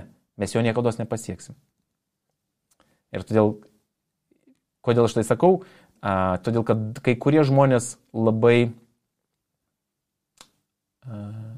bando akcentuoti kitų žmonių netobulume, bei jie per daug susifokusuoja į savo netobulybės, kas yra labai blogas dalykas. Nes jeigu tu tik fokusuosi, kas neigiama, tu ir turėsi neigiamą. Bet koks žmogus būtų netobulas, jis kažkur turi gerų dalykų. Tai jeigu taip yra, tai fokusuotis reikia į gerus. Ir iš lėto šlifuoti, karpyti tos rožių spyglius. Iš lėto. Visų nenukarpysi spyglių, nes rožė be spyglių yra ne rožė. Teisingai. Kai pamatėt Dexterį, kai jis buvo dar gyvas, kokį klausimą jam uždavėt ir koks jo buvo atsakymas? Klausimą. Aš pirmo klausimą tikrai neatsimenu, jeigu toks ir buvo pirmas klausimas. Nes tai greičiausiai net nebuvo klausimas. Tai buvo tik paprasčiausiai statementas.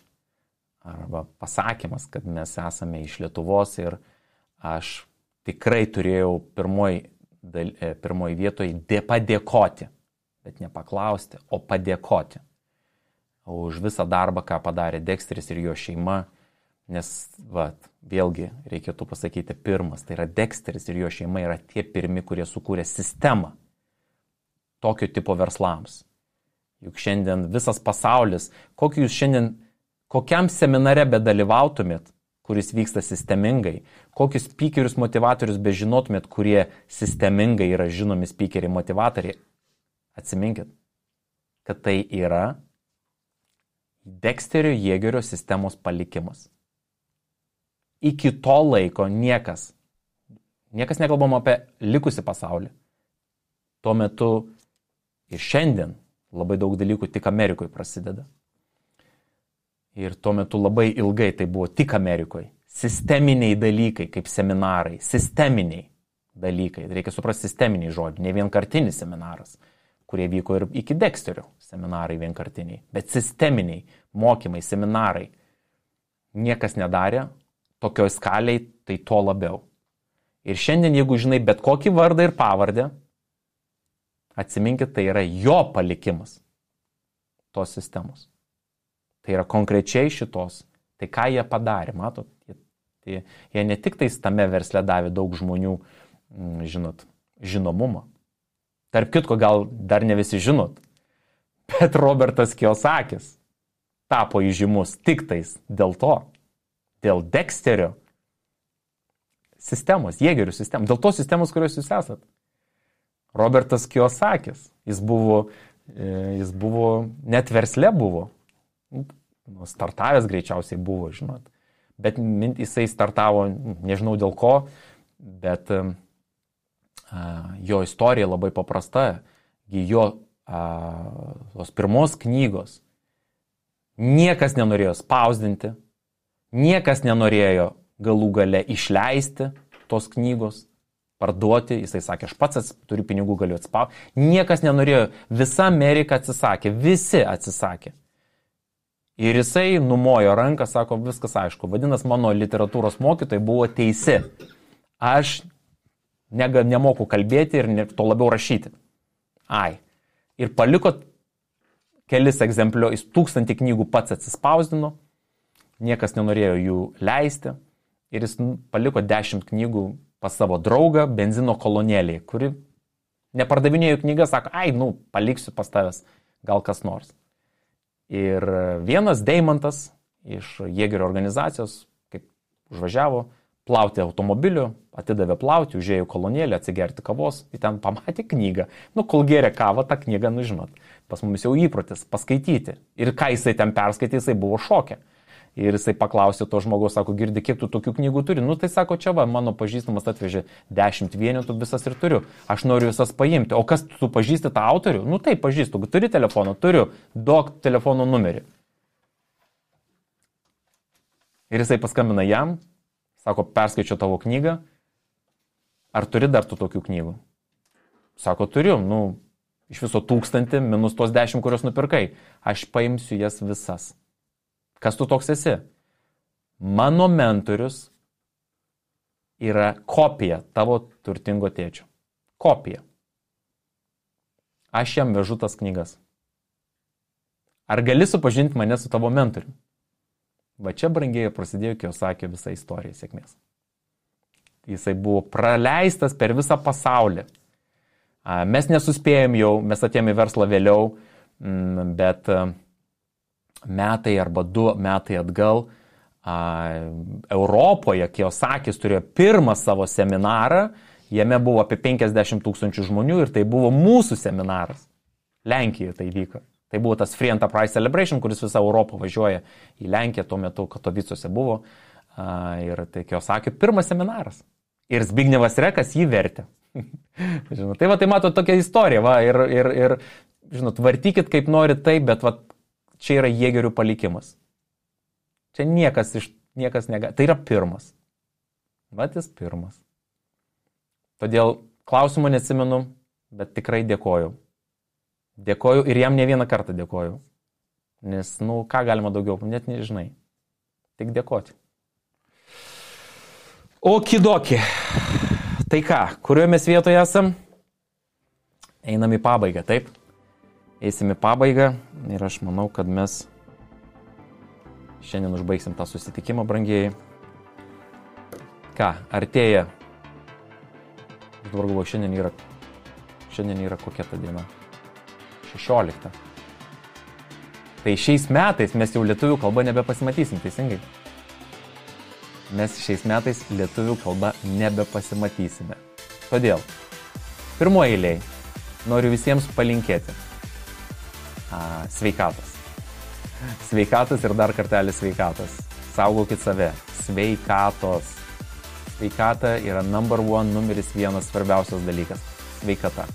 Antras dalykas. Tikrai linkiu, kad sekantis metai būtų tie metai, lūžio metai. Nenoriu sakyti, kad būtų geriausi metai, bet tie būtų lūžio metai. Kad tie metai būtų lūžio sekantis jūsų metai. Ar tai bus sprendimai, ar tai bus veiksmai, ar tai bus rezultatai, ar tai bus tikslai, ar tai bus pasiekimai, neturi reikšmės lūžio. Jeigu jūs šiandien tikrai esate tame kelyje iš kairės į dešinės, kaip minimum mintise, tai kad sekantis metai būtų lūžis, brangieji, lūžis, veiksmai kažkokie, tai turi įvykti, kažkas lūžis. Noriu palinkėti, kad sekantis metai būtų jums būtent tokie. Ir niekam, niekados už nieką neleiskit pavogti jums jūsų svajonių. Okay? Taip, kad. Gerų švenčių, smagių švenčių, vaišingų švenčių, gerų naujų metų. Ir jau lietuvių kalbą mes pasimatysim sekančiais metais. Taip kad linkiu viso ko jums, brangieji, geriausio. Ir iki greito gyvo pasimatymo. Okay? Ate.